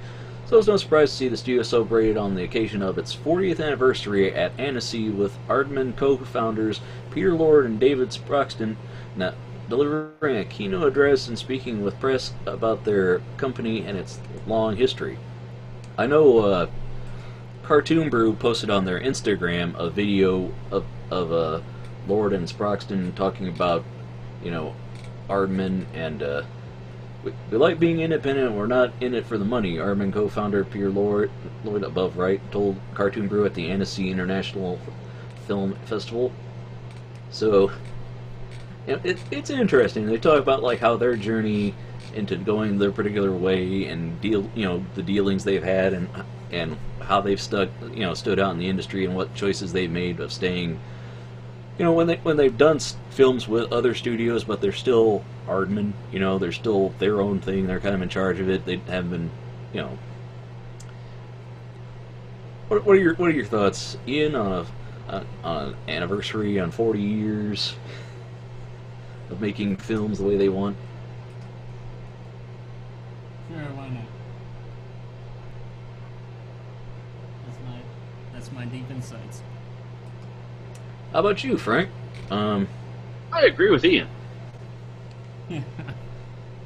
Oh man, you guys don't want to talk about Aardman at all, do you? I don't know Not big much Wallace and about Gromit fans, or Pirates fans, or Chicken Run fans. Or...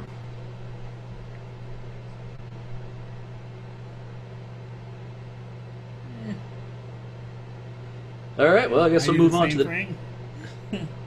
What? Are I'm you confused. My opinion is, I think, All right, well, I'll move on to. I've got two more stories and I'll be done. oh shit. Warner Animation sets Smallfoot for spring 2018. So, Warner Animation Group announced at the Annecy Festival on Tuesday that Warner Brothers has set a release window of spring 2008 for the group's original animated feature, Smallfoot. The news was revealed by producer Brad Lewis during the unveiling of 7 sequences from Stork's, WAG's second feature release and first original concept, coming to theaters September 23rd. Smallfoot is a fresh take on the cryptozoological Yeti myth, centered on a Yeti who is convinced that the elusive creatures known as humans really do exist. The film is based on an original pitch from Sergio Pablos, Despicable Me, who is set to direct. John Requa and Glenn Ficarras, Crazy Stupid Love, Cats and Dogs, serve as writers on the project. The character design and most of the story reel will be created at Pablo's SPA Studios in Madrid before moving into animation production at one of WB's partner studios. So, Smallfoot. we can't really get into, hey, there might be a cartoon coming out. It doesn't really do it for us, Ben. We kind of got to see stuff. Does that lady have is that pockets in her dress or something? They could have inseam pockets.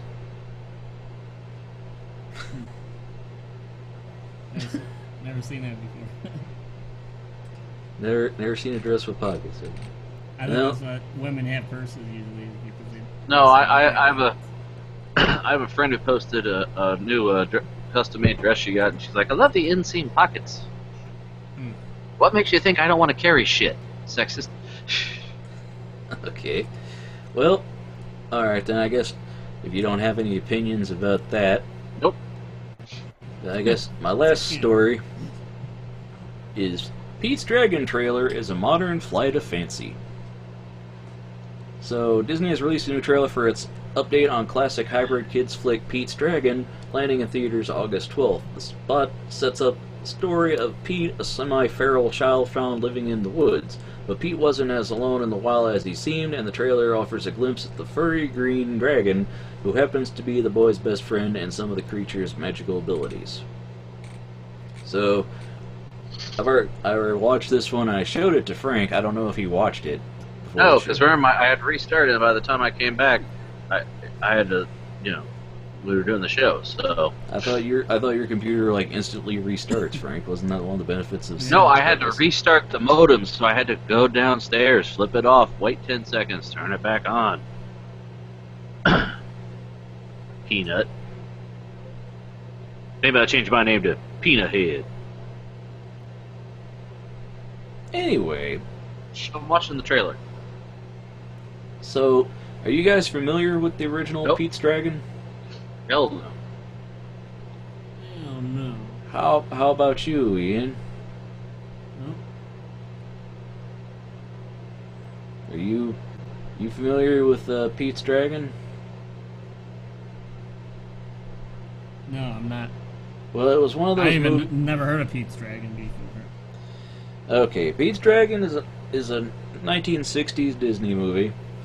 It was one of those hybrid movies where the family and the boy and all that, they're real, and then the dragon is animated. It was a 2D animated dragon, and for this one, they're doing it with a CG.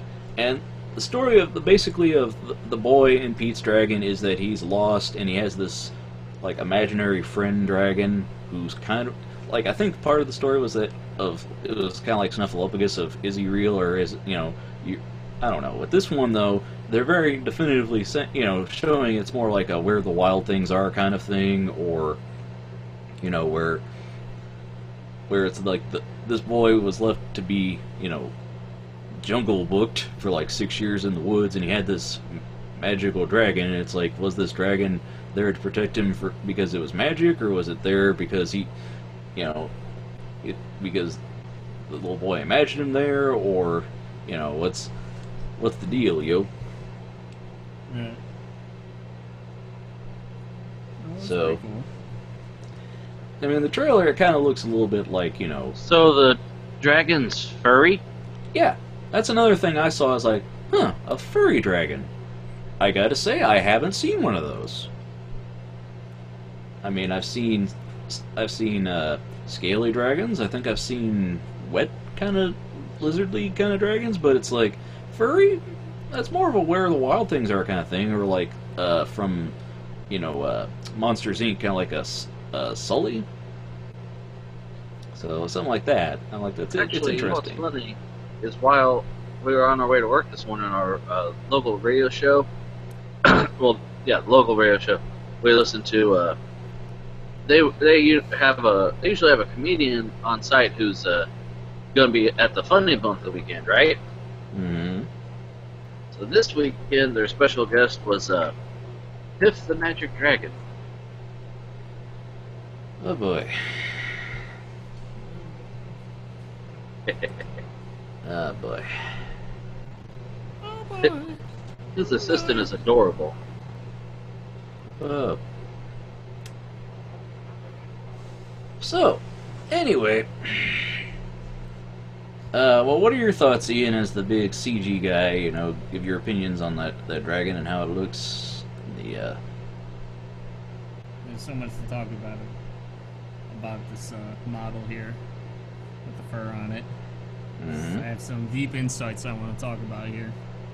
Go for it, Caleb. I mean, I did try and link you to the video before the show, and it's like, no, I'm trying to talk to you guys. I can't watch a thing and talk to you. No, it's Kind of crazy. I mean, it looks cool. I don't understand like what's new about the technology of like live action and CG. I guess. Does it all have to be the new? I mean, I was just asking for your take. If it looks like it's the next Food Fight, or if it looks like it'll pass, or does it look interesting? Would you see this movie, or do you think it's would be too family friendly and it's not interesting? I mean, compare this to the original one. The original Pete's Dragon was very much a family kind of film. This is more like that damn cartoon with the rabbits killing each other all savagely and shit. No. That's a flip situation, because the original Watership Down cartoon was very graphic, and the new one is going to be more about politics. So, the politics of the rabbit and the drama. So, it looks like something Disney would do, I don't know. I mean, I think they've been kind of hit or miss with these remakes of, their older properties. But when you have it's either that, or we'll make new versions of based on the rides that we had, Tomorrowland. It's like, hey, remember Pirates of the Caribbean? You like that one, right?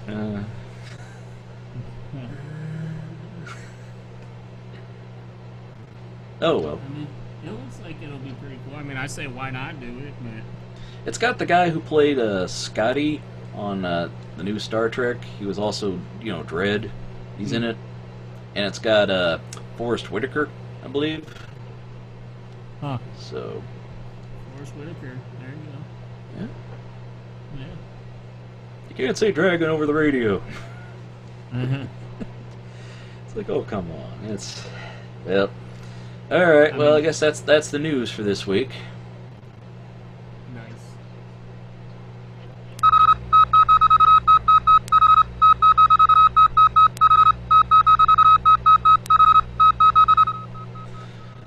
So, is it time now for some trivia? Sure, unless if then Frank say he was going to come back to something. No. No. Frank's like, I just want to go home and see my family. Do you have any more opinions about the quadruple monitor? It's one monitor. It's a quadruple monitor. It's one monitor that does 4 images that looks like ass. Okay, how big is your monitor, Ian? It's just a 24 inch. Okay, but could you go down 4 inches? Well, seeing as how if I did 4K on a 24-inch monitor, my the text on it would probably be less than like 1.5. So would you still go down to a 20-inch? Or 4 of those bad boys? No, if I divided a 24-inch, it'd be like 12 inches each. Yeah, I can't. No. 20-inch monitor is too little. I can't do it. Wasn't that like huge back in the day for us though? My 17-inch was on my Dell. That served me up until I got my iMac, and that was bigger just because I could do bigger.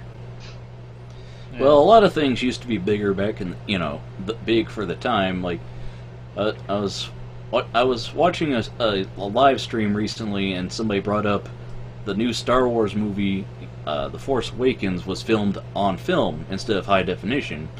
And then I brought up, well, you remember the prequels, they were all filmed at 1080. So when when the Blu-ray comes out, you get a 1080 version, but there's no 4K because all they can do is upres it. Because it was all filmed.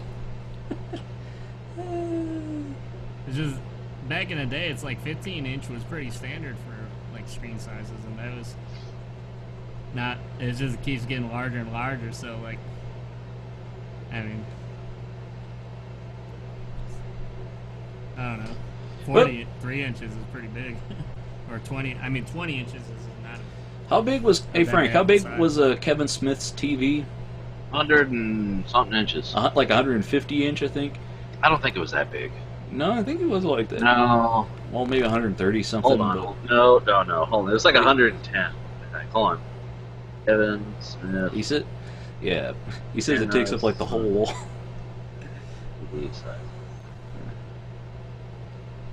And a side note, did you hear that they're going to be doing this 460s and 470s for the AMD cards? Well, I think we talked about that on the show once. Well, we talked about the 480 came out, but And the 460s and Well, the- 470s are. Yeah, the 470 is going to now. come out, but it's not going to be as good as the 1080, obviously. It'll just be the Right. slightly cheaper version. Yeah. Well, anyway, I guess it's time for trivia. Time for me to Trivia. down with you plebs, and show you how awesome I. I'm kidding, guys. I'm looking forward to having a challenge of the wits. By the way, speaking of clubs, did you hear Nate's going to a rave tonight, man? Oonts, oonts, Oh, oonts, God. oonts. Dun-dun-dun-dun. He's going to take E and die. He's gonna what? He's going to take E and die. Okay. Ecstasy. People take it at raves and they die. No, the kids call it Molly now, Frank. No. Molly. Yeah, some Molly. All right, Poppin' so Molly. let's play the theme song to trivia.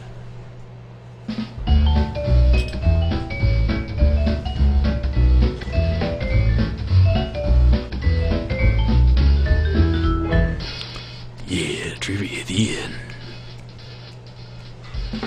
Sound like you look like you're jerking off.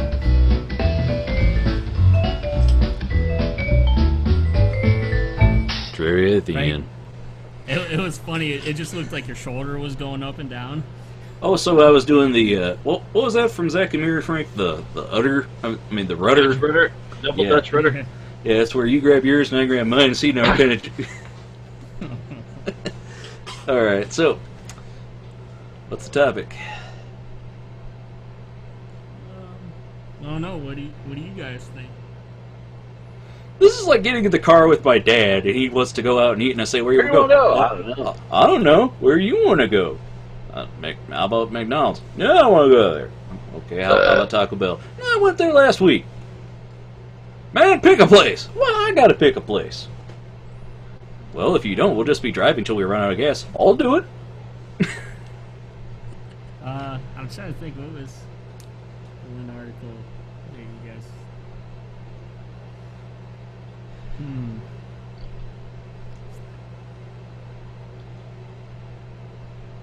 Why, do you What want do you to do think, Frank?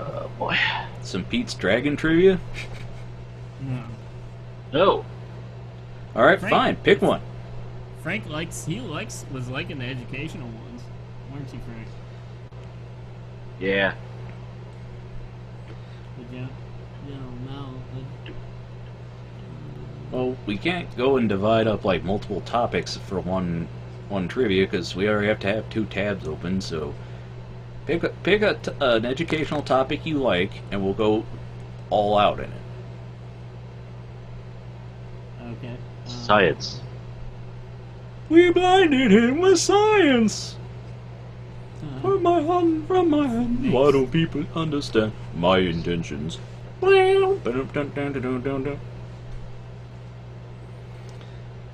Hey Frank, who was the lead singer of Oingo Boingo? Danny Elfman. Did you see? I was Daphne actually Elfman? humming that. Huh? Did you see Daphne Elman? Danny.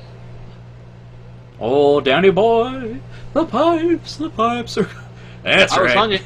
I was humming Dead Man's Party all day, actually. Oh man. When a problem comes along, you must whip it.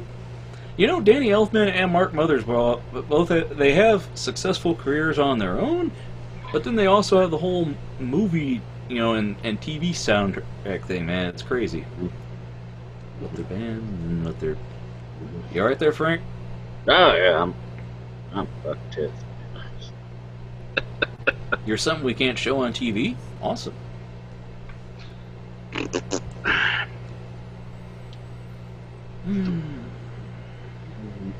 So we don't got a quiz here. I thought we were doing a science quiz, Ian. Oh, this is technology and computers.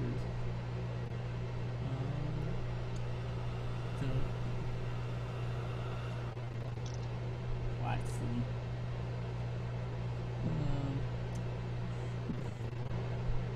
Computer.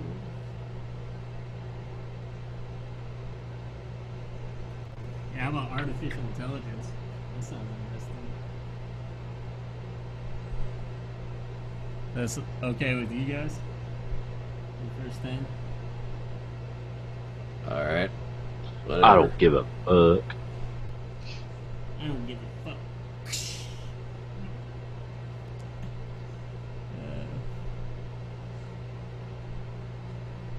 So Frank actually does secretly on the inside. He cares deeply. I'm dead on the inside.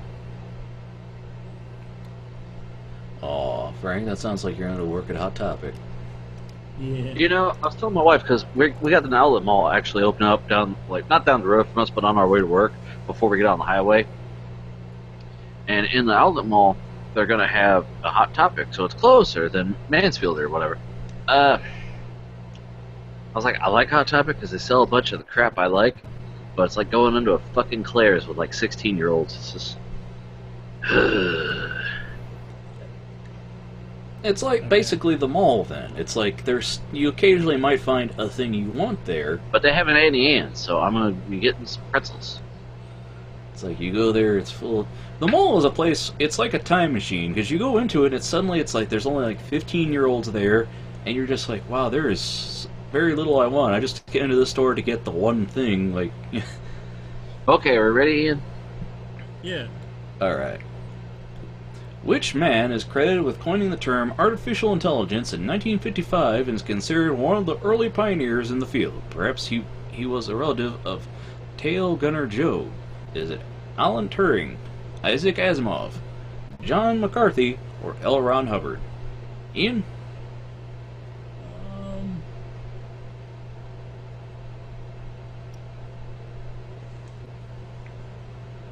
Is that Isaac Asimov? I was also going to go with Isaac Asimov. Asimov. Just could. Oh, both of you guys saw iRobot, huh? No, I read his books. No, you didn't. Yes, I did. I call bullshit on that. Caves of Steel. Fucking. Even his weird ass short stories that came out in magazines in between his books. The Caves of Steel series actually was one of my favorites because he wrote 2, and then the third one he wrote 25 years later, and I didn't know that until after I read them, and they seemed the exact same. It seemed like he wrote it the very next day, not 25 years later. So suck it. What were they about, though? Were they just like... Okay, and the main storyline is, at one point, the people in the of Earth went off to space to live, but there were still people on Earth, and they became 2 different forms of people to where they thought they were like a different race, and they've got robots, and they're so germophobic because they live a lot longer than Earthbound people. The other planets, they live for several hundred years, but they're so germophobic that they only have their robots with them. They don't touch other people. They like basically Skype with each other, and that's it. They like fear contact, and they were dying out and shit. And so Wall-E crossed with Elysium. Yeah, it's a lot better than the shit that's actually been turned into movies. I'll say that. I just can't believe Frank reads books. Fuck you, bitch. Well, you guys just make out already. Everyone's waiting. But no, the Caves of Steel series is really good. Basically, it's yeah. Next, you'll be telling me you read Jules Verne. Never got into Verne. Okay, Read a little Tom Wayne as a kid, but that was about it. Alright, so, Isaac Asimov. And the answer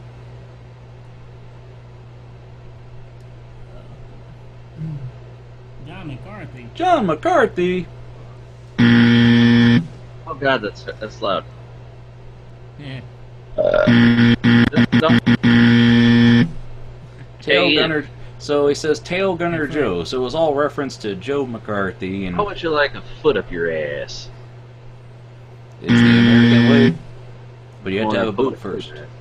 I didn't say anything about boot. I said foot. Alright, so, next question.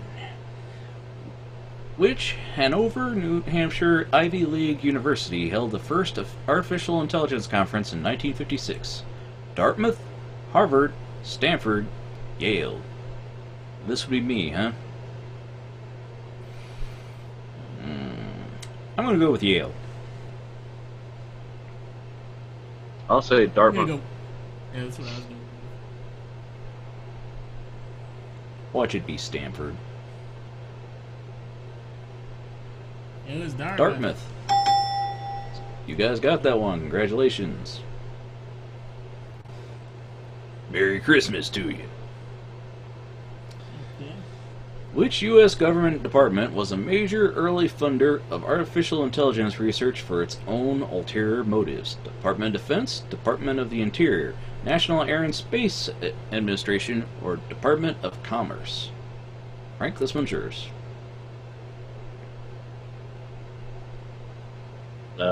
Interior. Ian? DOD. Yeah, I was going to say Department of Defense. They Because, make all those crazy spider walking robots and shit now. well, I mean, ulterior motives, I mean, you'd think the defense, they want to put a gun on it and, Yeah. send it out into battle. I mean, you'd want to think it was NASA, but it's like, they're not going to send a robot to space, doesn't matter, artificial, no. They're the And the answer is- sciencey people, so it's, yeah, Department of Defense. Go ahead. The answer is, Ian. Sick.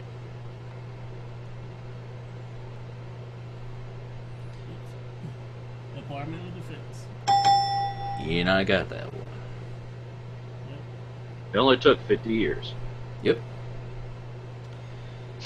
Alright. What was the trembling name of the first general-purpose mobile robot that employed AI and was developed by the Artificial Intelligence Center of Stanford Research Institute in the late 1960s? Puma, Intimate, Shaky the Robot, or Nervous Nelly?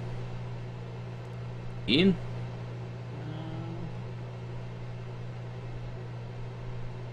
Puma?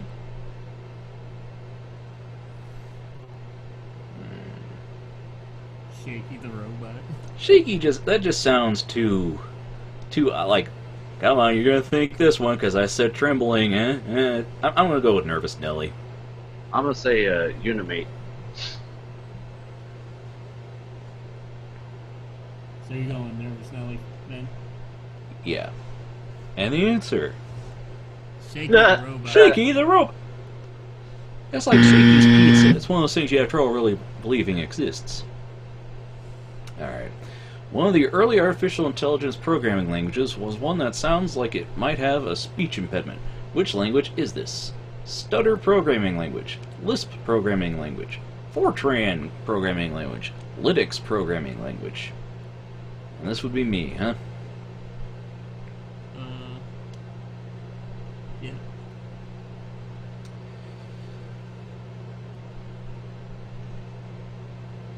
I'm gonna say stutter. I'm gonna say Lisp.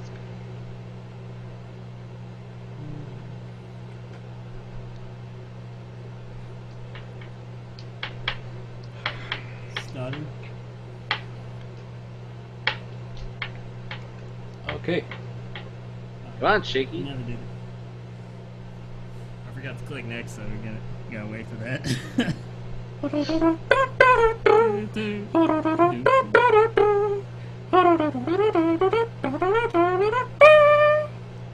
Oh,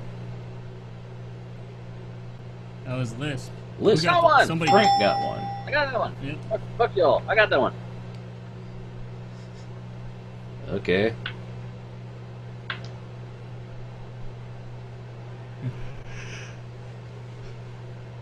Deep Blue was the first computer to beat a reigning world chess champion. Which Russian did Deep Blue beat in May 1997? Bobby Fischer, Vasily Opalov, Boris Spassky, or Gary Kasparov? Franklin?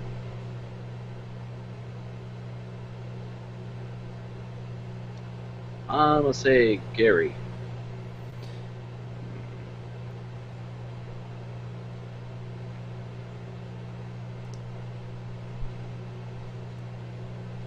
I don't know. Bobby Fischer sounds familiar. I want to go with that one. You didn't see Searching for Bobby Fischer? No? Okay. No. I remember we did this question on a trivia a long time back, but I can't exactly remember the answer. I'm going to go with Veselin Topalov. Topalov? Okay. And Frank went with this one. Mm-hmm. Gary! Frank got that one. Woohoo! All right. Watson was the natural outgrowth of the success of Deep Blue in the realm of chess, but this time the realm was the TV trivia game show Jeopardy! Which Jeopardy! Champion's string of 74 wins inspired IBM executives to seek to develop a computer program that could beat him, a feat Watson accomplished in 2011. Is it Thomas J. Watson, Art Fleming, Ken Jennings, or John Carpenter? Ian?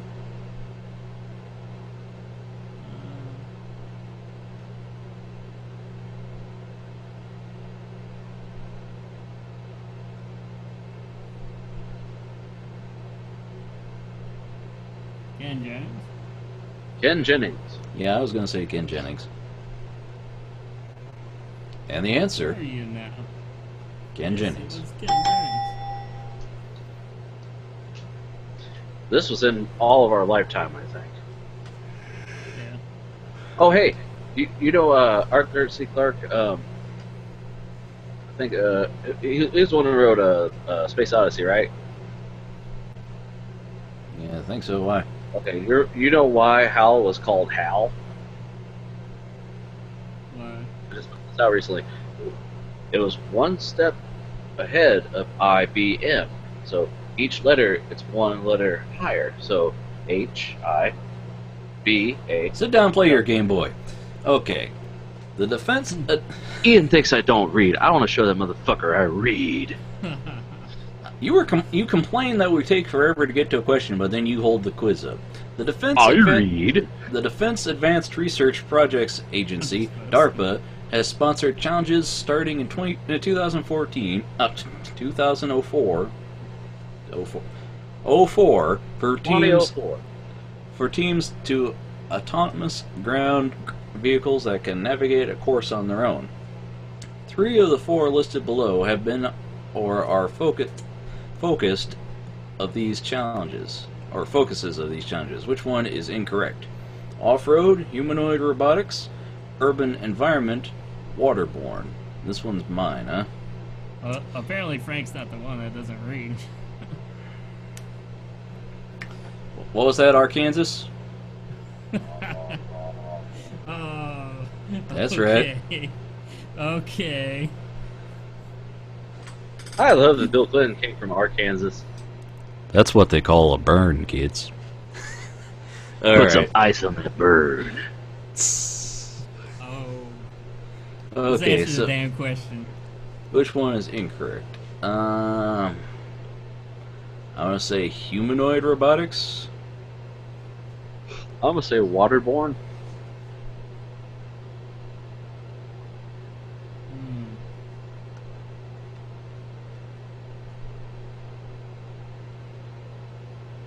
Yeah, waterborne. That's what I'm going with. Lois. And Oh wait, I'm going with autonomous humanoid. ground vehicles. I just realized that. Yeah. I'm on medication for a Burn. migraine, guys. I don't know what I'm saying. No, I What's know your what I'm excuse saying. for the other half? Waterborne. The other half is I have to put up with you guys. I'm in the fucking That's what you call a lead. burn, kids. Psst. I'm in the fucking lead. But yeah, the answer is waterborne. Yeah, alright. Computer games employ a form of artificial intelligence that mimics human decision-making capabilities. What is the name of these skillful systems? Bless you. Logic systems, equalization systems, empirical systems, or expert systems? Franklin? I'd say logic systems. Ian?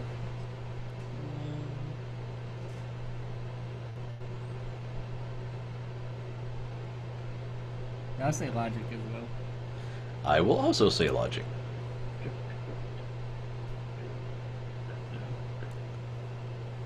Cue the music again.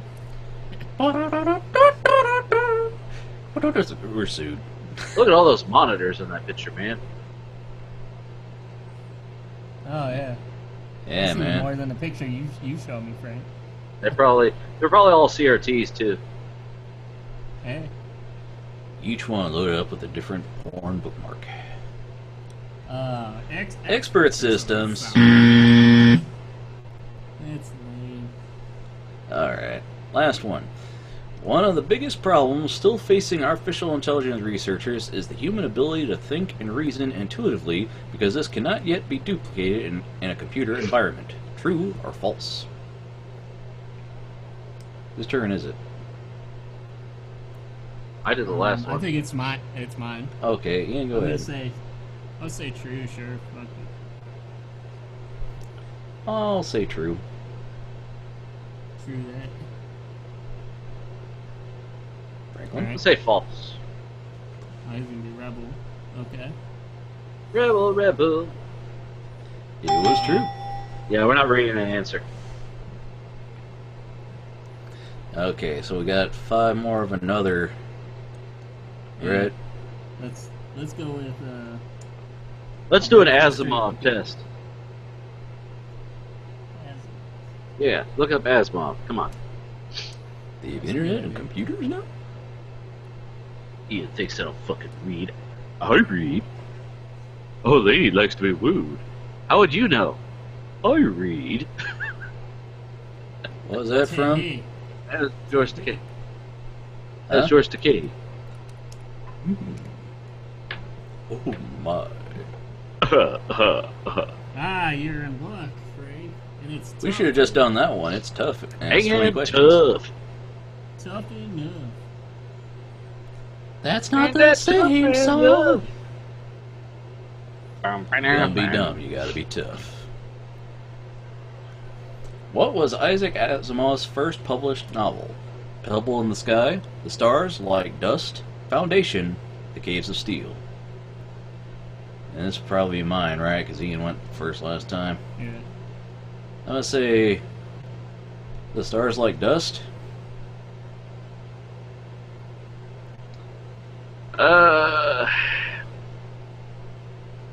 Pebble in the Sky. The Foundation series actually crossed into the Caves of Steel series later too. He did that later without, like, it was kind of crazy. Go ahead. I'll go two with the pebble in the sky. With diamonds, dude. Ben? I trust answered first, Ian. Oh, what did you? I said The Stars Like Dust. Okay. Oh, he said words. Pebble in the Sky. Pebble in the sky. I know words. I have the best words. That's Apparently an actual not. quote from Donald Trump. Yeah, not good. Not good. So I went with Frank. So me and Frank got that one then. Yeah. You guys Yeah. are just neck and neck on this one, aren't you? Yeah. Alright. He thinks I don't fucking read. How many books did Asimov write in the Foundation series? 6, 8, 5, or 7? Franklin?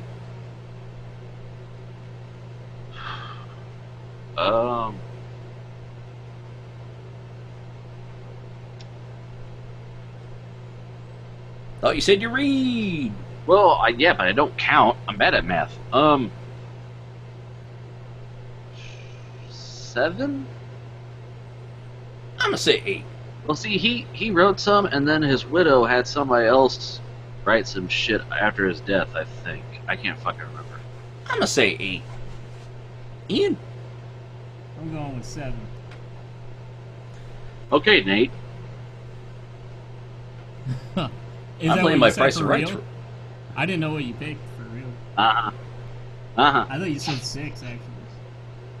No, he said 7. Okay. And 7. it was 7. Which is also our score right now, Ian. Yep. That's ironic. It's a All right. Which robot novel does Claudia? No. Skip one. Wow. Which company has Asimov? It's up there. No, Up, that's not down. Ian. Up, Ian. Good boy, Ian. Jesus. Which company has Asimov published the most books with? Walker, Gnome Press, Doubleday, Houghton Mifflin. Well, wait a minute. Frank said skip one. Why did Said you I skip did one? skip one, so I went back to it. Yeah. You go backwards when you find out you skipped one, Ian. So I'm gonna say the. Oh, this is Ian's, Frank. Oh, I'm gonna say it's Ian's turn. So go ahead, Ian. Okay. I'm gonna say Walker. Ben? I'm gonna say Houghton Mifflin. So am I.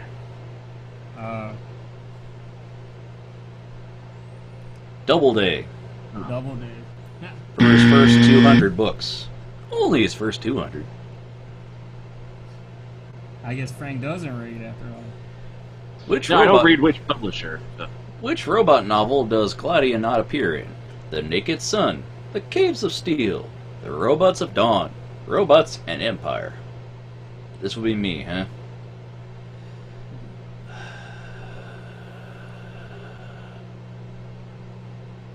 Robots and Empire? I'm gonna go with the Caves of Steel. Robots in Empire because it was 500 years later. So robots can't live 500 years? She's not a robot. She's not a robot. No, she's one of the spacers. She's one of the spacers. And the answer... What? Oh. Caves of Steel. Okay. Ian got that one.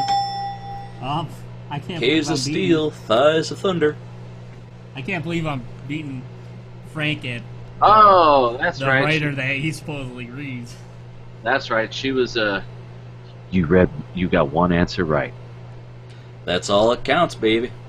So now... They were at Earth in that book. I forgot. They don't. All right. They don't meet her till she goes up. They go up into space. Sorry. Well, this last one will decide it.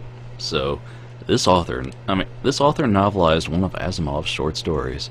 Robert Silverberg, Harlan Ellison, David Brin, or Martin Harry Greenberg. And this would be Frank's, I believe. Yep.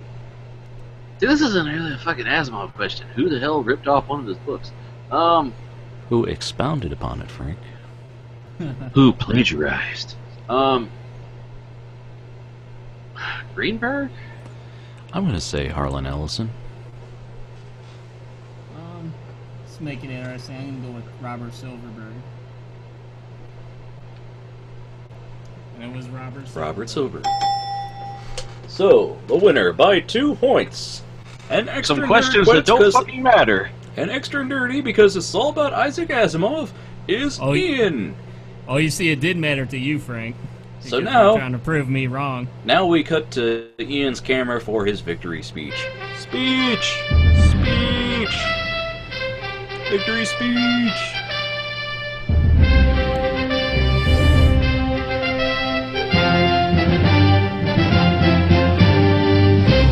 Congratulations, Mr. Adams.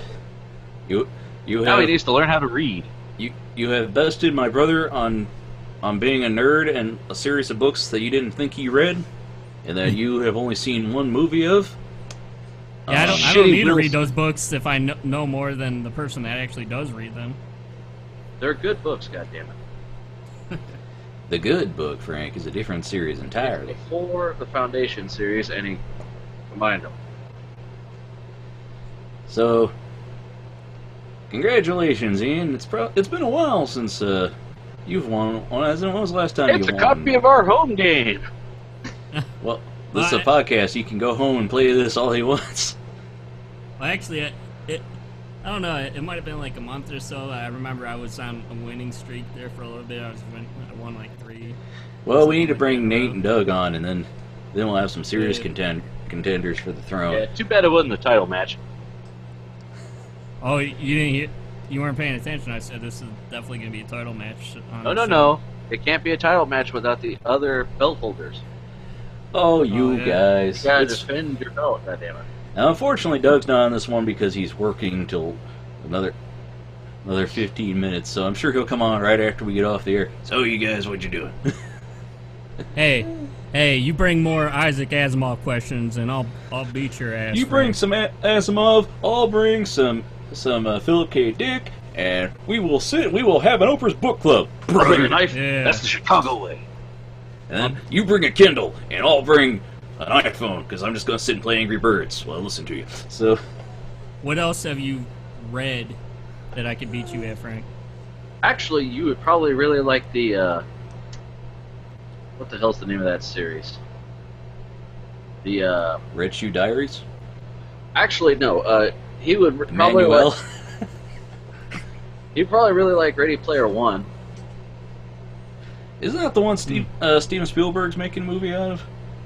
And it's adorable because the guy was a huge fan and recently posed with pictures of DeLorean and shit because he's a Back to the Future nerd and all that. Oh. Yeah, you would like that. Do you like any Neil Stevenson? Sure. Do you know who that is? Sure. Then no. Well, ow. I'm getting assaulted by Kitty Butt. So, just swings it. Like, see, she just... Anyway, I believe that's about time for us to call this one, gentlemen. I'd like to thank Ian for delivering the news, manning the trivia board, beating Frank at his own game on It's not my trivia. I'd like to thank my twin brother Frank for sitting through most of the show. He did go up and get a drink at one point, and probably go pee at some point. I'm gonna thank Ben for only getting 3 fucking points on this quiz and talking about how bad my score is. Douchebag. Hey, look here, Captain Douche Canoe. And all your points were on the random bullshit quiz we took before. You know what? What? My show. And you still lost. No, I just throw you guys a bone every now and again. So anyway, with that all said, we love each other here on the show. We riff on each other, but we're still friends, right, guys? I'm not your friend. Yeah. I don't even like you. I'm just not drunk, easy. Hey, I'm the That's only the one goat. that keeps trying to get us to get together, man. All right. But Frank wants Nate to 3D print something out for him, but I told him he's got to come down and get it. Yeah, and then I said, well, see you next year. Well, getting Frank to come here for something, you have to tell him he left. Remember I said the one guy who listens to our show sometimes is an Xbox fanboy? Yeah? He's got, I was like, are you going to get the Xbox One Slim and the Scorpio? He's like, yeah. I'm like, the fucking Scorpio, he's like, it's going to be better than your fucking computer that you just built, but, unless you change your GPU. And I'm like, I can afford to do that before next Christmas. Scorpio. Anyway, before this they one were goes... going to call the 360 the 720, but then they found out that it couldn't output at 720. No. Anyway, with all that said, I'd like to thank everybody for tuning in. Until next time, we'll see you on the other side. Boobs. See ya. Shot Ahsoka.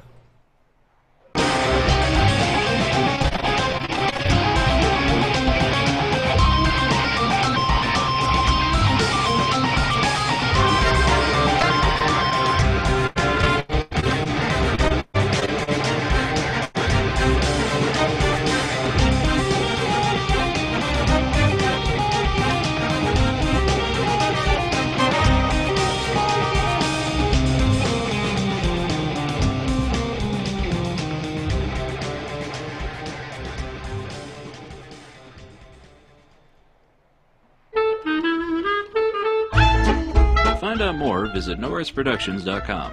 Follow me on Twitter at twitter.com/NoRights. And hey, why don't you check out my Tumblr at NoRights.tumblr.com.